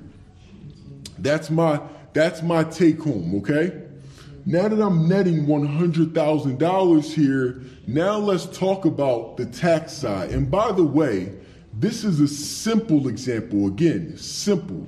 There's more variables that go into this, And that's why you want to talk to a CPA or a tax professional or an attorney, because I'm not going to go into every variable here. I'm only going to state the simpleness of it so you understand how this works, okay? Now, I'm netting 100K. Now that I'm netting 100K, guess who now wants their money? Right? Uncle Sam. He's like, hey, I need my cut before you keep whatever's left. So now Uncle Sam comes into play, right? Now that Uncle Sam is here, the first thing that you have to pay when you have your LLC and you're taxed as a sole proprietor, right? The first thing you're going to pay is self-employment tax. Now, let's break down self-employment tax. Now, normally, if you just transitioned over from working at a job and then you moved over into a business, you probably saw that F word, that FICA, right? You saw it on your paycheck, right? Every time you got your check from your employer. Now, normally when you were working at a job, normally that FICA tax is split in half, right? So you pay half of the FICA tax, I believe 7.6%, and then the employer pays the other 7.6%. And from there, now you pay half, the employer pays half. But guess what? Since you're a sole proprietor and you're taking on the entire business, you have to pay the full self-employment tax, aka the FICA tax, which is Medicare, Social Security. You got to pay 15.3% on your net. Okay, you pay the whole thing now as the entrepreneur, right? So if it's 15.3% that I got to pay on my 100 grand, that means that I got to cut a check for $15,300 right off of my 100K, right? $15,300. That's a lot of money, okay? It's a lot of money. Now, of course, you still made money. That's great. But now we got to start lowering. We got to start figuring out how to minimize our exposures. But you pay $15,300. Well, $15,300 on a monthly basis is $1,275 a month. If we were looking at it like having to write somebody a check every month, you're writing a check for $1,275 to the government, right? What could you be doing if that money was actually in flow? Like you kept that as cash flow to pay for advertising, marketing, and etc., right? But I got to write the check out for $15,300. Self-employment tax that I got to pay. Now, after I'm done paying self-employment tax, I'm not done there, right? Government got a lot of ways to be able to get into my pockets here. The next thing is federal and state taxes. Now, let's just take me for an example. On my personal tax return, right? On my tax return, let's say that my taxable income is $80,000 that's taxable income for that year. If my taxable income is 80 grand, let's just say I'm paying in total between federal and state. Oh, by the way, and I live in the city too, Philadelphia. I gotta pay city tax, local tax. Expensive. Now, on top of federal, state, let's say federal, state, local, I'm not even taking into account other type of taxes that are out there. Let's say it's around about 25% that I got to pay in tax on my taxable income. Well, if I'm paying 25% on my 80 grand of taxable income that I have, I got to push out another check for about $20,000, right? Now, that $20,000 is about $1,666 a month as another check that I got to write to the government on top of my self-employment tax that I got to pay, okay? So when we think about that now, my self-employment tax and my federal, state, local, and other tax that could be out there that I got to pay, now ultimately, overall, for that year, I had to write the government a check for $36,000, roughly $36K. Which comes out to be about $3,000 per month that I'm paying in taxes. I mean, I could think of a lot of ways that I could use the extra $3,000 to continue to grow my business, right? So when I think about that here, this is why when I say you're not saving any money when it comes to taxes on the LLC, you're literally not saving any money. In the next part of this video, I'm going to be talking about how you can save money by electing as an S Corp, on how you can now save money on this piece right here. This is the part where people talk about, here's where you can save money. Most juvenile conviction records will seal automatically as a matter of law in the state of Nevada when the individual reaches the age of 21. But on some more serious charges, especially those involving sex crimes, those records may not get sealed until an individual reaches the age of 30, at which time it's incumbent upon the individual to petition the courts for the sealing of the records. So if you have a juvenile conviction here in the state of Nevada and you're not sure if your record has been sealed, call our offices. We'll give you a free consultation. We'll go over the facts of your case.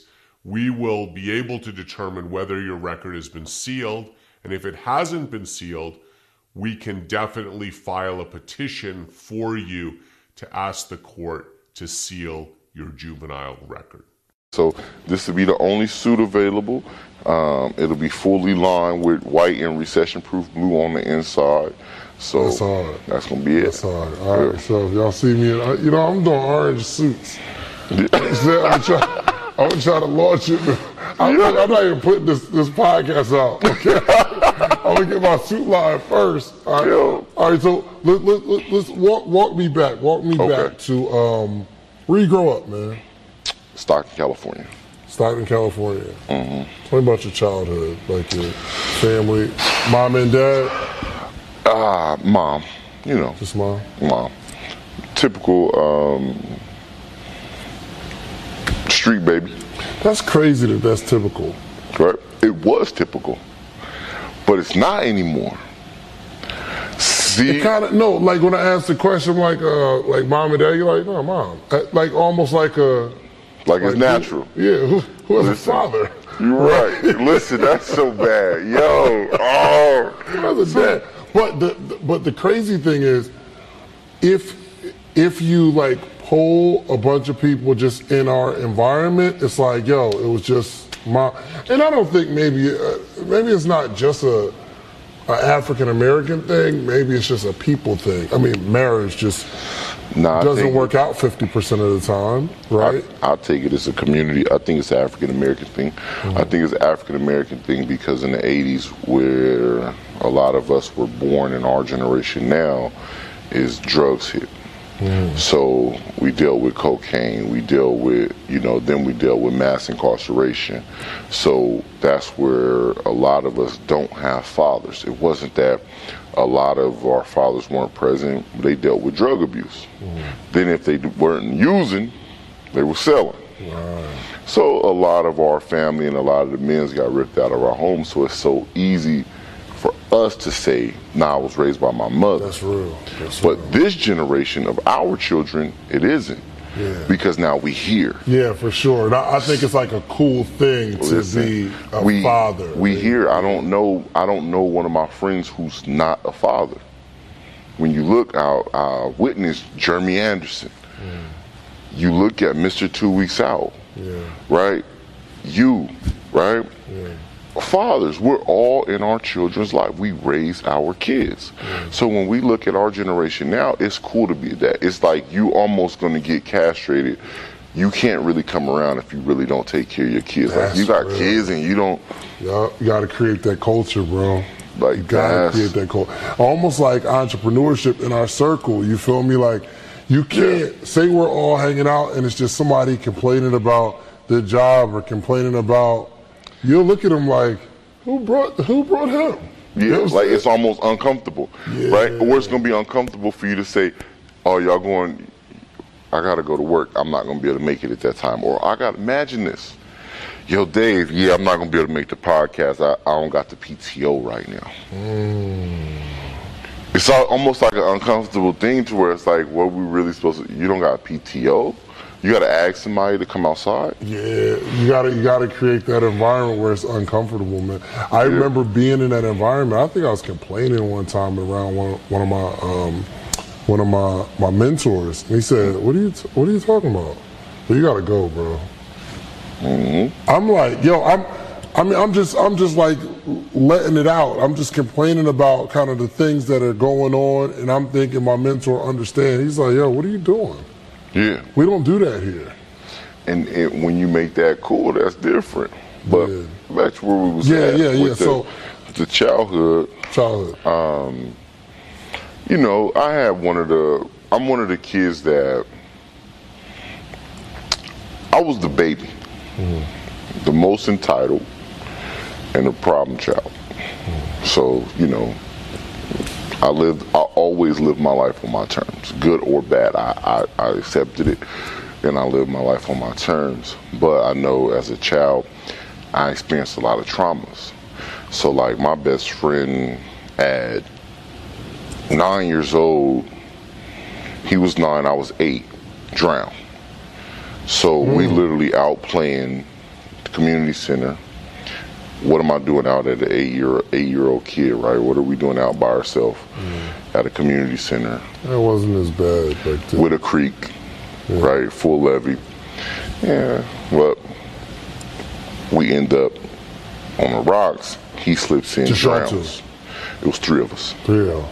He slips in, drowns. Body disappears. Mud. Couldn't get out. Disappears. Wow. Nobody jumped in. Well, what's going on? Were you like just in shock? Like this is what's happening right here? I'm standing at the top of the hill, right? Going down. We ain't supposed to be down there. I'm one of them ones that goes, yeah, I'm gonna watch from here. right. And so, but no, and that's the thing is that that's hard to witness as that 8-year-old. Yo, listen. So you know that's something that I still see, even with his burial, even with his funeral. There's nothing more horrible than the sexual abuse of a child, except perhaps for those cases when somebody is falsely accused of it. In this area of the law, more so than in many others, there are many cases of false accusations. There are many cases of innocent people who are being accused of sexual misconduct with a child and arrested and prosecuted and tragically convicted. It is very imperative in a case like this for the defense team, the defense attorney, the defense investigator, to investigate everything about the accuser who's making this allegation. We want to know, first of all, has this child made accusations against other people in the past? And have those accusations proven to be false? We want to know, does this child have a reputation for telling stories and making up lies? We want to know, does this child have behavioral problems? Does this child have a motive, a bias and a motive to make up allegations and stories against this particular adult? We want to pool the child's school records. We want to pool the medical records. We want to pool the counseling records. What we find is a portrait of a child who does have a history of lying and who does have a particular motive to fabricate a story against our client. And when that happens, obviously that will cause the prosecution and the police to rethink their case. The police are going to take the child at the child's word and not scrutinize the allegation. So for this investigation to take place, to uncover favorable evidence that's going to support the person accused, that's really a job of the defense attorney and the defense investigator. And if they don't do it, nobody will. And tragically, the failure to investigate thoroughly these sorts of allegations has led to many people across the country being wrongfully convicted. Or get a loan, a car loan, trade my car in and get a car loan. She said no. So a few months later, she said no again. So she said no several times. finally, my car basically broke down, and I explained to her that there was just no way I couldn't have a vehicle. And so she said, okay, you can get a vehicle, but you can't spend more than, I think it was $350 a month. I ended up having to spend a little bit more than that, and she was okay with that. And I ended up getting a new Jeep. So, you know, I got lucky because she really is in complete control of me. For instance, I'm not allowed to leave the Middle District of Florida without permission. And so if somebody dies in Georgia and I need to go to Georgia to go to a funeral, I have to ask. And she can say no. Now, I've been lucky because I've been traveling around the country. I've been to California a couple times. I've been to Puerto Rico. I've been to Pennsylvania. I've been to Texas. I've been all over the place. Utah. So I've been all over the place doing podcasts, and I've been lucky she's allowed me to travel. She's only told me one time that I couldn't travel.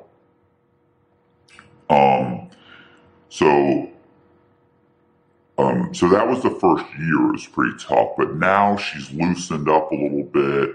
I'm not having to do the random urine tests every month, and I was getting random urine tests once or twice a month at least. I don't have to see a shrink anymore. That got loosened up. What else is going on? Like, let me give you an example. I got lucky and I ended up getting federal unemployment. I got a chunk of money. Like, I got a nice chunk of money. I forget what it was. It was like $6,000 or $7,000. I forget. But I got a nice chunk of money. And, you know, they wanted 25% of it. They wanted 25% of my unemployment. So she and I went back and forth, and I explained, look, I'm going to have to live on this money. There's no chance that I'm probably going to get this money again. There may not be another stimulus package. What are you doing? What happens if I go under? We went back and forth. She came back and she was like, look, you got to pay $800 at least. So I gave her $800. So, you know, the point is that this goes on like this until I'm off of probation. Now, once I'm off probation, I have 5 years paper. I'm at a year and a little bit over a year right now. So once I'm off of paper, you still have to pay your judgment and restitution, but it becomes a civil judgment, and basically it's between you and a collection agency that collects for the federal government. So then you start all over again. Now, if you don't pay, there's not much they can do because they're going to put a judgment against you. So I'll have a judgment on my credit. And there's not much I can do. Even if I make the payments, they're going to put a judgment on my credit. So then you just have to determine, do you want to pay or do you not want to pay? I'm not sure how I'm going to pay off $6 million. And the judgment's going to attach to me no matter what I do. So I'm not sure what's going to happen at that time. I'll have to figure it out with the collection agency. So let me give you another example. A lot of guys that are on paper, you know, it's like you can get off paper typically at about the halfway point. So if you behave yourself, you haven't been any problems, and the probation officer's like, look, this guy's really not a problem. We don't think he's going to get in trouble. He's doing pretty well. His recidivism rate is low. So what they'll do is they'll quash your paper. They'll take you off your paper. So you could have a 3 years probation and get off in a year and a half if you're good. The problem is, because I owe $6 million, I'm not going to be able to get off paper. If you owe money, then the government doesn't want to let you off paper because they feel like as soon as we let you off paper, you're going to stop paying. And, you know, So they would rather just keep you on paper for the whole 5 years. Now, what happens a lot of times is guys will violate for some reason. They'll get in trouble with the law, they'll get pulled over, they'll fail some urine tests, maybe they're smoking pot or doing drugs, and they'll fail a couple urine tests. And the probation officer will say, hey, listen, you know what? Your Honor, we're done with this guy. He's just not manageable. He's not supervisable. And they'll throw him back in jail. Maybe he does 6 months, maybe he does 3 months, maybe he does 2 years. And when he gets out, they'll just take him off paper. Now, sometimes they reinstate the paper. I know guys that have gotten out, had, let's say, 4 years paper. They got out, 6 months later, they violate 2 or 3 times. And they come back, and when they go in front of the judge, they go, Your Honor, can't you just send me back to prison for like 6 months and then just quash my paper because I'm not going to stop smoking pot. I'm not going to fish myself, so I wouldn't pay anybody to get me funded. So I'm not going to go and say, hey, let me go to Rashad so he can get me funded and I'm going to give him 10%, right? A lot of people are okay with it because they're lazy. They don't have that drive. My thing is that I need to know it because I need to be able to make adjustments and help other people, put my other family on. We're not offering to come and give you 10%. So I remember running through a sequence and figuring out, I'm like, how do I do it? And I tried to apply for credit cards and they all got denied. I'm like, something wrong. So I'm like, okay, do more research because you can't just apply for credit cards. So I go, okay. So over time, and I apologize, my family might feel some kind of way. I torched so many credit reports. Like, yo, I'm telling you, they had inquiries. Like, my wife at one point had like 24 inquiries. I was trying to figure it out, right? Like, moms, brothers, right? Everybody had it, like everybody. One of my cousins is the ones who, when we figured it out with, he got the move. But I started learning that banks have rules. A lot of people are familiar that Chase has a 524 rule. You can't get more than 5 credit cards with Chase in 24 months, right? And so, okay, get it. So then I started researching, and then you got banks like Bank of America that has a 234 rule. You can get 2 credit cards every 3 months, 3 credit cards in a year, 4 credit cards total. Okay, that's their rule, but they don't worry about if you get credit cards from other banks. So I started learning the rules. Barclays has a rule, you can get 1 credit card every day. So it excites people. But the cold part is, the exciting part was the fact that Bank of America will let you get 2 credit cards every 3 months. But the 2 credit cards that you can get every 3 months, you can get the same day. If you get them at the same time, you get them on the same inquiry. You get 1 inquiry, 2 credit cards. Bomb. See, Barclays ain't that great. Yeah, 1 credit card every day. I can only get 1 because I can't come back tomorrow once these inquiries hit. I'm done. Yeah. Can't come back, right? So this is when I started learning how to stack my credit card applications together.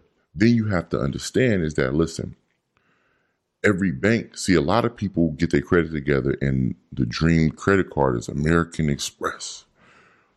Listen to me.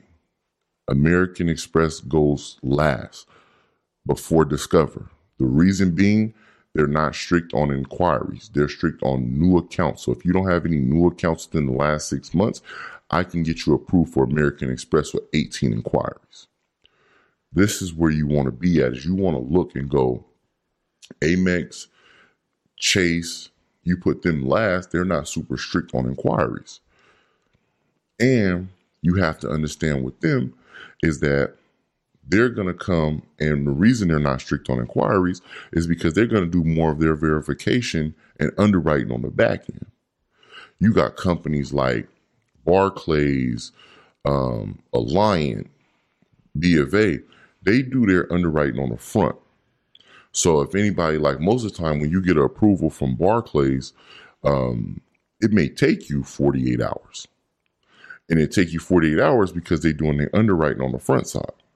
They're going to go through, they may hit you and ask you for verification documents, income, prove your income. They may hit you with that. Cool.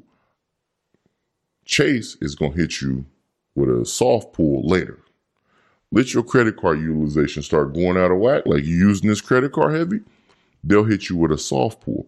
When they do a soft pull, if your credit score it has dropped, you got derogatory marks, your utilization is out of whack, they're going to slice your limits. American Express is going to come and say, well, you put $150,000 on your application. They're going to come a year later, ask for an income verification. They're going to ask to get your tax returns and say, well, you only made $40,000. Slice your limits. Discover does the same thing. All of this is what helps. We have to this is the information that we have to understand when it comes to credit card stacking. So when you say, how do you get multiple credit cards at one time? You have to look and learn the rules of which credit cards can I apply for and get multiple cards at one time from one bank on one inquiry. Literally stack them all together and do it at the same time. So, key to that. Man. Fire emoji. Man. Outstanding. Yeah. So let's talk about recession proof, right? Because at some point it's like, all right, you learning all this stuff, you learning this information, and it's changing your life. I'm assuming it's changing your family's life. At what point do you turn that into changing and educating other people? Listen, with that part, that was never my goal, right? The court can see the DNA evidence showing very strong corroborative evidence of the defendant's possession on multiple parts of the firearm, including parts of the firearm that were not necessarily to be touched, just in the act of struggling over it or firing it. There is video evidence. It says, in addition to the DNA evidence, there is video evidence placing the defendant at the scene of the shooting, fleeing the shooting. He's on camera there. As to his motive to possess a weapon and to have fired it there, you can read from the statements in the complaint. We've summarized some of them. Suffice to say, the defendant has publicly stated his willingness to use firearms, his membership in a violent gang, and in particular, his animosity towards the person described in the complaint as individual number 1, and indeed his willingness to commit a shooting under circumstances that are remarkably similar to the shooting as it actually occurred as described in the complaint. That, we think, alone suffices, plus the work that has been done to trace the firearm back to Florida for the other count to establish overwhelming evidence as charged. As I said, there is additional witness evidence. They would further describe the events of the shooting. So that deals with the evidence and what they had against Taxstone. Now I want to show y'all something that goes to Taxstone's character. Now, this is Taxstone in court taking his plea agreement, and they're asking him about this gun that supposedly came from Florida. Now, remember, one of the elements to this is that he has to admit that he got this gun from outside of New York. So the judge is talking. He asks Taxstone, okay, may I ask where you received it? Taxstone says, I'm not sure. The judge says, so how do you know it was from outside of New York? He says, I know because the federal government said it was from outside of New York State. The judge says, okay, and then he asks for the prosecutor's approval. The prosecutor says, so, Your Honor, the government's understanding is that the firearm was brought to Mr. Campbell originally from Florida, not where it was manufactured, but by a person known to Mr. Campbell. I don't think Mr. Campbell has to admit that he knows the person or anything like that if he doesn't want to implicate others. He says, I do think he has to acknowledge that he knew the firearm came to him from outside of the state. I don't think that's something we can proffer. The judge says, okay. Then he asks Taxstone, do you know that somebody bought the firearm from Florida to you? He says, no. I know that it was bought from another state. The judge says, okay. He says, I received it. The judge asks the prosecutor, is that sufficient? The prosecutor says yes. I'm just hanging that one out there. That's one of those you either get it or you don't. But that is backbone, and salute to Taxstone for that. And I show that just for all the people who think that you have to jump at the opportunity to tell the feds everything you think they want to know in order to get a plea agreement. Y'all let me know what y'all think about this video in the comments. Like, comment, subscribe. Don't forget to check out the website, crowntvnews.com. Also, crowntv.world is the new website, so make sure y'all check that out as well. Salute to the sponsors. You look out your window and see people enjoying a beautiful day, but you can't because you need to wait for hours at the tax office to do your taxes. Those days are over. Let Who's Your Taxman help you. We do tax preparation, individual and business. And best of all, you don't have to leave home. With our virtual tax prep service, submit your documents to our secure and encrypted portal. We use the same level of security your bank uses for online banking. We are licensed and bonded, and you'll get the maximum refund guaranteed. Call us at 1-800-951-9591, 1-800-951-9591, or visit us at who'syourtaxman.com.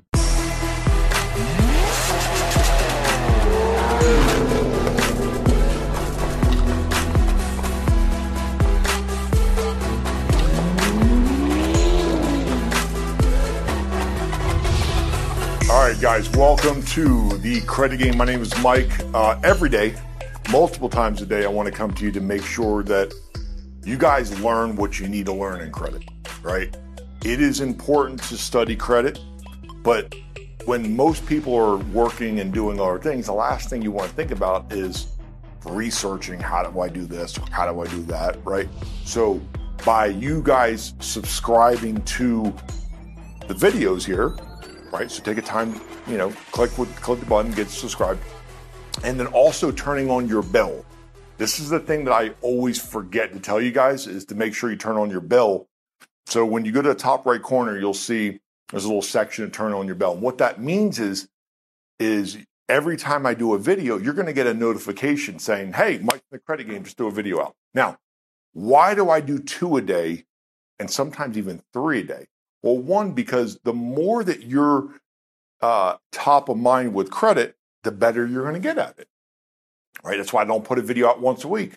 I got, some competitors that are out there that are throwing out videos once a month, right? You're not going to learn it. If you are inside this thing and boom, I put a 3-minute video on, you guys are watching it and you're getting notifications, then suddenly, all once, you're going to start to see a difference. Most of the people that work for me here have went from the 500s into 700s. Almost every single person who has been following me and has been an employee of my company has went through a transformation, getting new cars, getting credit cards, and helping themselves out and their family out with their credit. So, and most people came in the 500s, early 6s, and now are in the mid 7s to even 800s. So I want to help you guys just like I help them with just keeping yourself relevant, keeping current with the things that I'm teaching you. All of the topics that I teach you are things that you can implement right away into your life. They're not things that happened 10 years ago. I keep it very relevant to the news and the articles. So I make sure I do a due diligence before I do my videos. So if you guys can find this in your heart, that is a video that you could say, hey, look, I could share this video. We had just hit 400,000 subscribers over the weekend. Thanks to you guys. Again, I can't say enough thanks for helping by subscribing and hitting the thumbs up button. It really helped out, which allows me to do more videos, A, and B, it allows more people to see it, which my goal, so you guys know, is not to fix Ricky's credit or John's credit. My goal is to change the entire national credit average, right? So I'm not just trying to fix one person's credit. I'm trying to fix 280 million people's credit. And if I can get enough buzz out there because you guys are sharing the videos or you're hitting the thumbs up or you have a family member that could use the help, then by you sharing the video and turning on the bell notifications so you're getting notifications, ultimately what's going to happen is the credit game is going to expand so big that we can help everybody. And it's a win-win because now you're getting higher limit credit cards. You're able to get cars that you want. You're able to get maybe your first house or maybe an investment property or things, or maybe you could start your business in trucking or the real estate. Okay. So first of all, thank you. Make sure you do those 3 things that I just mentioned. And also, I want you to pay attention. I know you guys, a lot of you guys use Credit Karma, right? Not my fan favorite, but you know, my vendor we talk about who does the credit repair is Identity IQ. Okay, so you guys eventually will need Identity IQ. But for the purpose of this video, when you go to Credit Karma and you select, once you're logged in, you select, there's either TransUnion or Equifax. Okay. When you select one of those and you scroll down, you're going to see credit factors. And on the right-hand side, you're going to see high impact, okay, which is going to be your payment history. It's going to be your utilization, and it's going to be your derogatories. Those are the high impact. What I want you to focus on is not medium impact and low impact. Okay, so I want to give you this insight right here. So that almost everybody has Credit Karma. If you don't, sign up for it. It takes 5 seconds, right? Again, not my fan favorite because it only gives you 2 bureaus. But for the purpose of this video, I want you to be able to kind of see what I'm talking about. The high impact things are essentially what makes up the biggest part of your credit score, right? Your credit score is made up of 542 algorithms. But what we really focus on is about 5 or 6. I want you to focus on the top 3. Okay, so when you look at the high impact, whether it's derogatories or utilization or your payment history, utilization and your payment history and your derogatories, the penalties depend on whether or not you have priors. For a first-time offense, it would be treated the same as a DUI, alcohol. Minimum 2 days in jail, up to 6 months in jail. For a second-time offense, it's a minimum of 10 days in jail. And for a third-time offense within 7 years, you're looking at a felony with a minimum 1 year in state prison. Additionally, you would be required to do a DUI class, which you could do online. You'd be required to attend a victim impact program, and you'd be required to pay fines and fees. Here in the state of Nevada, if you've been in an accident while driving with a prohibited substance, including marijuana, and someone's been injured, the penalties go up substantially. And you're looking at up to 20 years in state prison if you were in a DUI marijuana-related accident where somebody was injured. It really is the Wild West here in the state of Nevada when it comes to the right to carry firearms. We are an open carry state, which means that anyone who has the lawful right to possess a firearm can openly carry a firearm on their person as long as it's not concealed. There are limitations about certain places that you can't bring a firearm, like, for example, a courthouse. But otherwise, you can carry an open firearm on your person. We are also a shall issue state when it comes to carrying a concealed weapon, which means that if you take a course and you demonstrate your proficiency with firearms, then the state must issue you a permit to carry a concealed weapon. Starting in 2011, you need a separate permit to carry a semi-automatic firearm, but if you take the course and you demonstrate your proficiency, the state must issue you that permit. I'm Las Vegas criminal defense attorney Michael Becker. In Nevada, misdemeanor cases remain on your record forever unless you get them sealed. If your misdemeanor case gets dismissed, meaning there was no conviction, then you can petition for a record seal right away. But if you were convicted of a misdemeanor, there is a mandatory waiting period before you can become eligible for a record seal.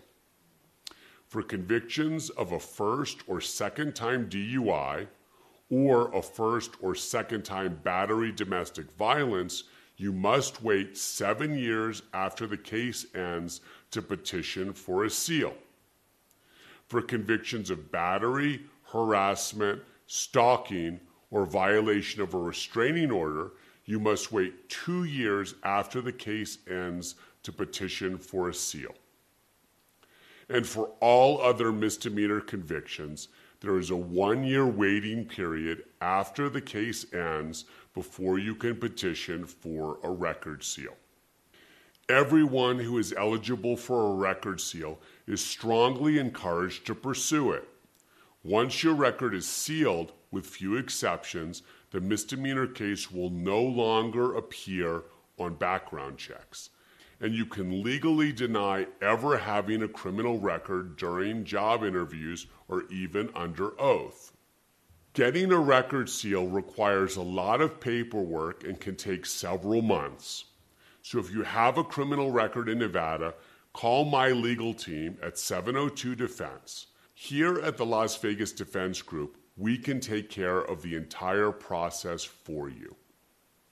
I don't talk about stuff I ain't did yet. I'm going to just tell y'all that right now.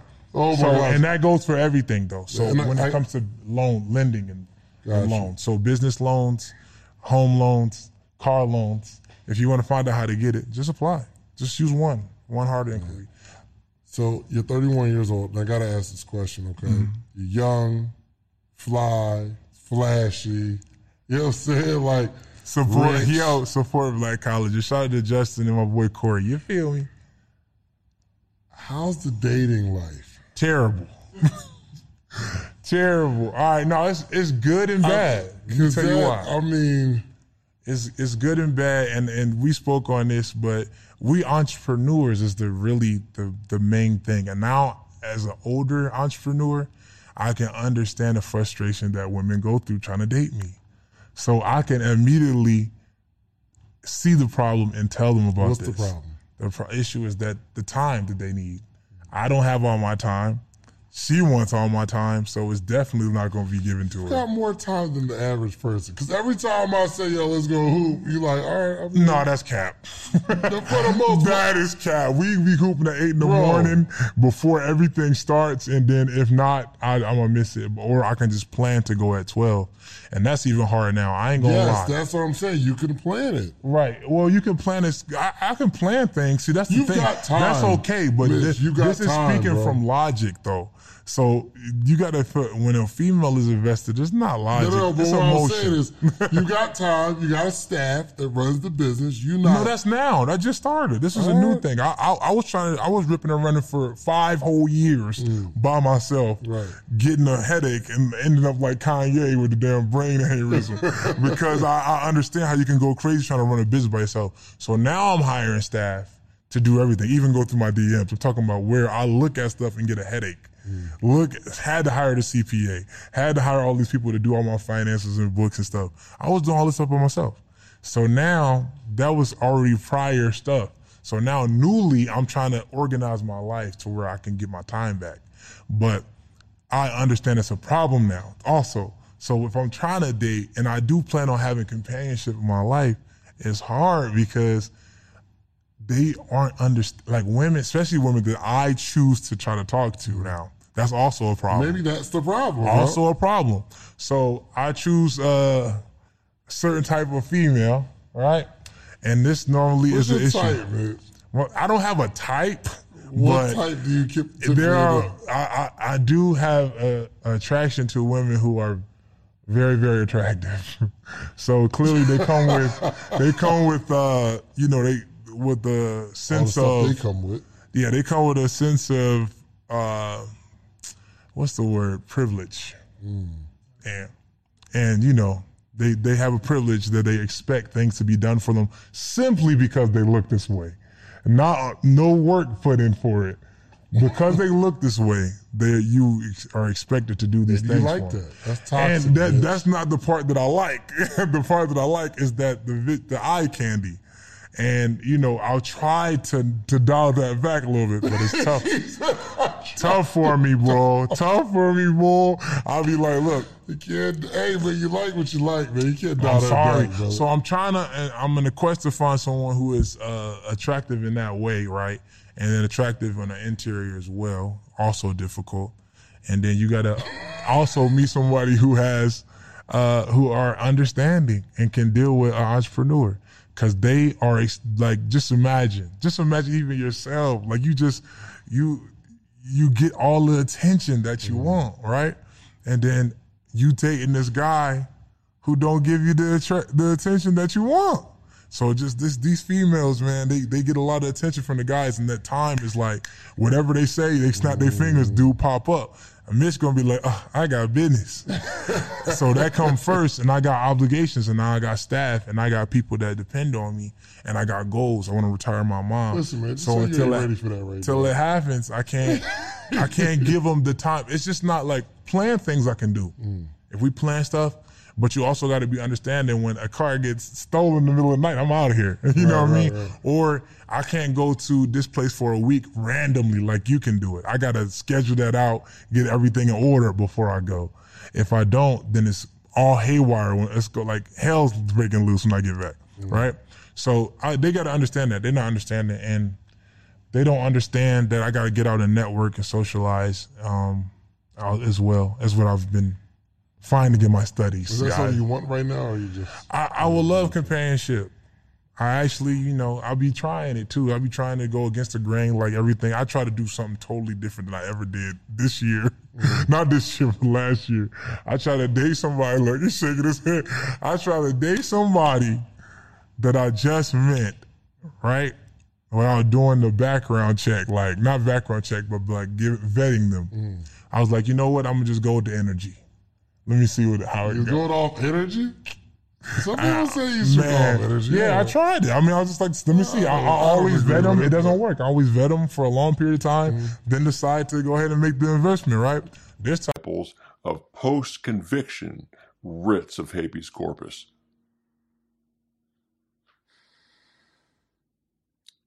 In post-conviction writs of habeas corpus, the person confined or restrained typically must prove that their restraint was caused by some violation of either their federal or state constitutional rights. Using the example earlier of the person who pled guilty pursuant to a plea bargain and received probation as a suspended sentence, if that person's guilty plea was not voluntarily made, they could challenge the confinement or restraint using the post-conviction writ. Mistakes by the court, a prosecutor who failed to abide by the plea bargain agreement are just some examples of how a plea could not be voluntarily made. Since voluntariness is a constitutional due process claim, it can be challenged through the post-conviction writ of habeas corpus. In our example of the person who was serving prison time following a trial where they were convicted and sentenced, if that person's lawyer provided them ineffective assistance of counsel, that person could potentially challenge their confinement using the post-conviction writ. Since effective assistance of counsel is guaranteed by the Sixth Amendment to the United States Constitution. These were just a few of the ways that a writ of habeas corpus can be used to challenge a person's illegal confinement or restraint. There are many, many more. If you have a question about a case that you are personally involved in, I would recommend that you contact a qualified criminal defense attorney in the state in which the confinement is occurring to get a consultation about the facts and the law that might apply to your case. If you have any questions, if you have any comments about today's video or the writ, add those down in the comment section below, and I'll be happy to respond to those. Give us a thumbs up if you liked the video today, and don't forget to share it on your social media platforms. Thank you for watching. Max. She can get the max of 364 days. That's right, on this particular count. The next count is a violation again. Again, it's a throwaway. I didn't even add it to doing my math to say, what's the maximum she can get. Why? Because violations are really doo-doo. Nobody's giving you time for violations. Now we have a B misdemeanor. Now, B misdemeanors are 3 months in jail. So I didn't even add this to it, and it's also the lesser charge from the A misdemeanor. Because here it's the B misdemeanor, and it's really conspiracy in the 6th, and it charges with conspiracy in the 5th. So, in doing the evaluation, I'm not even going to add the 3 months max. Forget about it. It's worthless. Now we have the A misdemeanor. Again, up to 364 days in jail.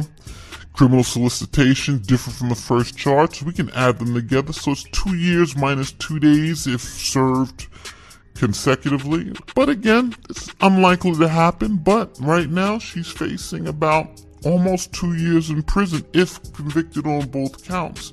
But how likely is it to happen? Not really likely, but possible. Our next charge is another A misdemeanor, and this is reckless endangerment. So we have 3 A misdemeanors. Each one you can serve up to a year, 364 days. So really almost 3 years minus 3 days. So again, is she going to get 3 years for 3 misdemeanors? Probably not, but again, it is a possibility. So we now get to the Class E felonies. 1 count, attempted assault with injury to cause serious physical injury. Now, this is what she was indicted for. Now, Class E felonies are interesting because it really depends if it's a not violent versus non-violent E felony. But, you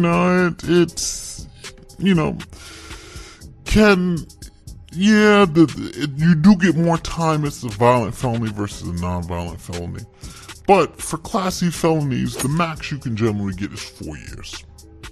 So on this felony, she can get up to 4 years if convicted and she was to get the max. So the top count here, she can get up to 4 years. Which is, bad enough, but hey. But she has another felony, another E felony. And again, with the other E felony, she can get up to 4 years. Now, is she going to get 4 years? Probably not. But for these 2 felony counts, if found guilty on both, she could be facing 8 years in prison. Right? If convicted on both felony counts. Now, reading through these felony counts, one is an attempted assault with intent to cause serious physical injury, and the second one is attempted assault with intent to cause serious physical injury with a weapon. So they seem to be 2 different counts. Now, these could be for 2 different people because I haven't seen the file, so I don't know if this is on the same person.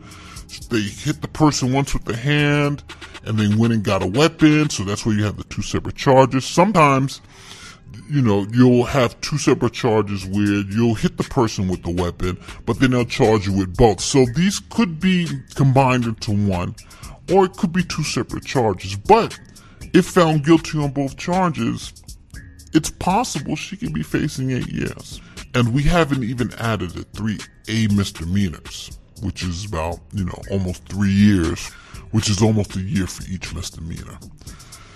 So now we have 2 felonies, 4 years apiece, and 3 misdemeanors for about 3 years. So right now we're at 11 years. And we haven't even finished the list. Now, at the bottom, we have 2 more A misdemeanors, so we can add like almost another 2 years to it. Criminal facilitation in the first degree, and then we have a lower assault with intent to cause physical injury. Now, again, this just may be a lesser charge for the felony assault, because we have a felonious assault, and now we have the same misdemeanor assault. It's very possible that if she's convicted of the felony, she won't be convicted of this, and if she's convicted of this, she won't be convicted of the felony. It's possible. And then last but not least, she has a violation. Again, I didn't even add that. So if we just add up I think what is it? We counted 4 A misdemeanors, almost sort of that maxed out at 1 day, under a year, and 2 felonies, E felonies with 4 years apiece. We're talking about maybe 12 years, and then I said up to 10 years in prison. So, right now, this is what she's facing. And again, this is not me just making this up. This is from the New York State Unified Court System. Anybody can look this stuff up. Anybody can check it out. And now, the question would be, do I think she's going to get 10 years in prison? Absolutely not. No. A bar fight, no one was really seriously injured. She's not going to get 10 years. It's not happening. She's not getting 10 years. Unless something like crazy happens. But I don't think she's getting 10 years. If she gets any time in jail. Success, which would include in this instance, pursuing the internal process that we refer to, but only if you meet those requirements. If you clearly don't meet those requirements, it doesn't make any sense even to pursue the internal process. For instance, if you haven't served 50%, if you just entered prison, you don't have any medical conditions, and there are no cases in the prison, I wouldn't waste a lot of time with the internal process. If you meet one or more of the... Right there. Let's just continue right there. You wouldn't waste time trying to lobby through that Bureau of Prisons. Does that mean you would then turn your attention to going to federal court, or you would just not do anything? It would depend on how many other factors you have working in your favor. I was about to say, if you have one or more working in your favor, either a medical condition compromising one's immune system, you are of an elderly age, and or you've served 50% of more of your time, one or more of those conditions, I would pursue both the compassionate release and the 2241 approaches, once again, because they're filed in 2 different courts. How about a case like Michael Avenatti, who is, you're familiar with that case? Yes, I am, and Michael Cohn as well. And neither of those people are 60 years old, and neither of those people serve 50% of their time. Both of them are going to home confinement. Very interesting. I was very surprised. But so what I would find in that is that if you don't try, nothing happens. If you try, the odds may be 1%, but you're trying. That's true. Yeah, that is very true. And so, you know, I don't know that the right answer. I think every answer has to be on an individual basis, but it sure is helpful to know that people have a resource like you that they can ask these kinds of questions. And we did receive a question from a young woman who's advocating on behalf of her son. She asked, how long would it take you to prepare documents that would help her son, or potentially help her son? I have prepared a detailed process sheet, which involves is basically a detailed questionnaire, the answers to which provide me with the information in full that I will need to file both a 2241 petition and a compassionate release motion. From the moment I receive those answers in full on that process sheet, I can file within 1 day. Now, that doesn't mean we will, because the process is I will send the documents to the client for review. and the client ultimately will send in the documents, but the documents will be ready for filing within 24 hours. All of the templates for these have been created. I've done a number of these cases in the last several weeks, and at this point, what changes the document are the specific answers to the questions that we've created in the process sheet. Well, that's very helpful. I'm sure that'll be very helpful for any listener. And if anybody wants to get a hold of David, I will be very happy to pass along his contact information. And David, we'd love to just, have an ongoing dialogue with you on matters related to, what your experiences were while going through 11 years in prison. And I want to just thank you for giving us your time this evening. Is there anything you'd like to say to the group? Well, I'd like to also say to the group that I'd like to be back and also keep you all apprised of developments as I hear them from inside the prisons from my current clients who are reporting to me on a regular basis, particularly on this COVID situation, which is so fluid. There is a lot of very interesting, I would say, but oftentimes disturbing information I'm getting back from the inmates insofar as the lack of testing for staff in particular. And those staff who are many times asymptomatic are likely to be bringing in many instances, the COVID virus to the inmate population. So that's very, very concerning, and it continues on an ongoing basis today. So the name of our group is Prison Professors, and David clearly is somebody who has gone through 11 years plus in prison, is eminently qualified as a prison professor, and just want to make it clear that our role is to help people understand what strategies that they can pursue, but at the end of the day, it's their choice on whether to pursue it or not. My experience of going through 26 years in prison was always to be a self-advocate and to try and get the best possible outcome. David, I trust that you feel the same way. I do, Michael, and I appreciate the opportunity to speak to you and your listeners this evening. Excellent. So his name is David. He's part of the Prison Professors team, and if you want to connect with David, please let us know. I'm sure that Justin can connect you, and you'll have an opportunity to learn from somebody who's got an immense amount of knowledge, both about the. At this time, it was called Relay Rides. It's now called Turo. So one day we were in our condo, and he went downstairs to say, "Yo, I gotta give my keys to somebody." I'm like, "What are you doing? Selling your car?" And he said, "No, I'm renting it." Like, "You're renting your car?" He rented his car. His I think it was a Challenger. Yeah, Challenger, Superman logo and all that on the car, to somebody off of the platform called Relay Rides. Like, yo, how much they paying you? Yeah, I'm charging about $130 a day, but I usually charge $150. So you mean tell me somebody's gonna take your car, drive it for $130 a day, return it back to you, and you get to keep the cash? So yeah, kind of, sort of, because Relay Rides, they get a percentage. I'm like, okay, what's the percentage? He said 70-30 split. I was like, that still makes sense. Right. But I didn't jump into the business right then and there. I just thought of it as a cool concept until I actually needed it, right? I actually needed it when I was realizing my Tesla was just sitting there doing nothing. So I go to Turo.com, check out the process. All they needed was a picture of my ID, upload a picture ID, and it was easier than making a Facebook profile. I uploaded a picture of my car, priced it, same day I got a booking. Same day. But I'm really analytical, so I had to first do some research, right?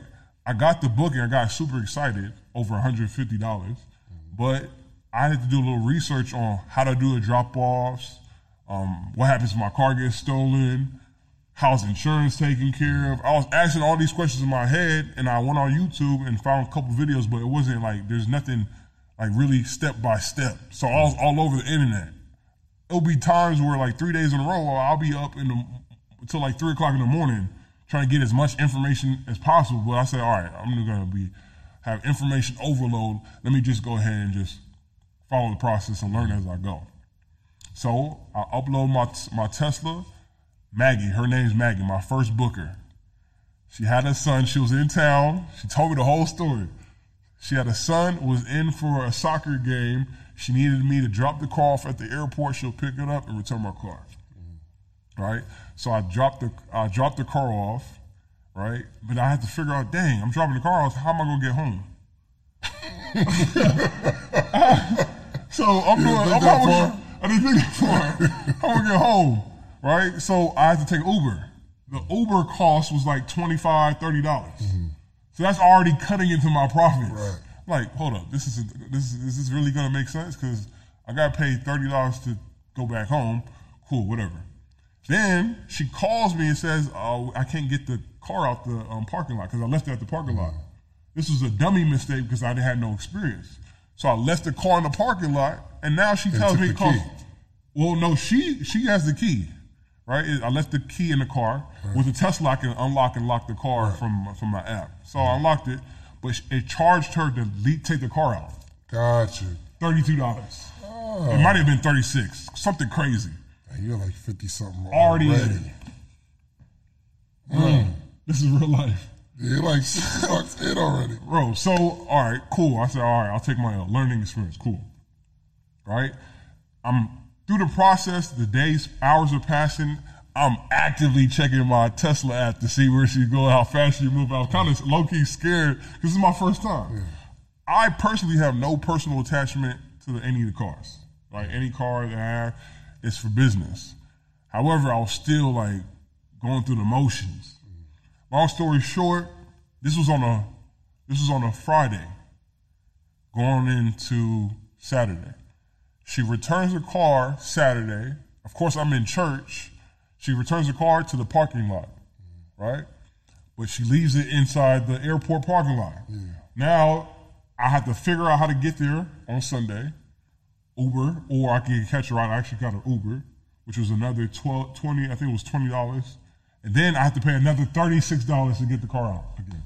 That's $116. I'm just tracking like what's off going of on. that just mistake that I didn't know better on how to manage property.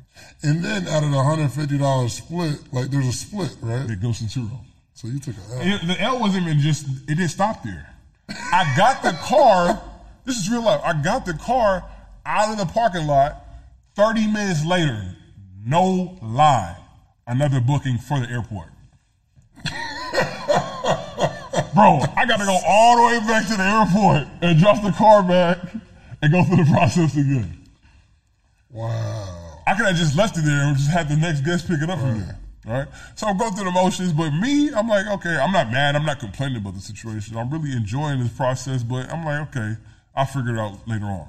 Right? Come to find out, the dude booked the car, same situation. You had to pay for the car, parking ticket, all that good stuff, whatever. But it was just my second booking.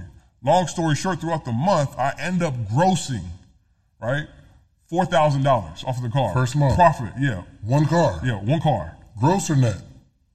Gross. My profit was $26.65, something like that. Gotcha. Right? So where did all that money go towards? It went towards the washing the car. It went towards tickets, Uber rides, no gas.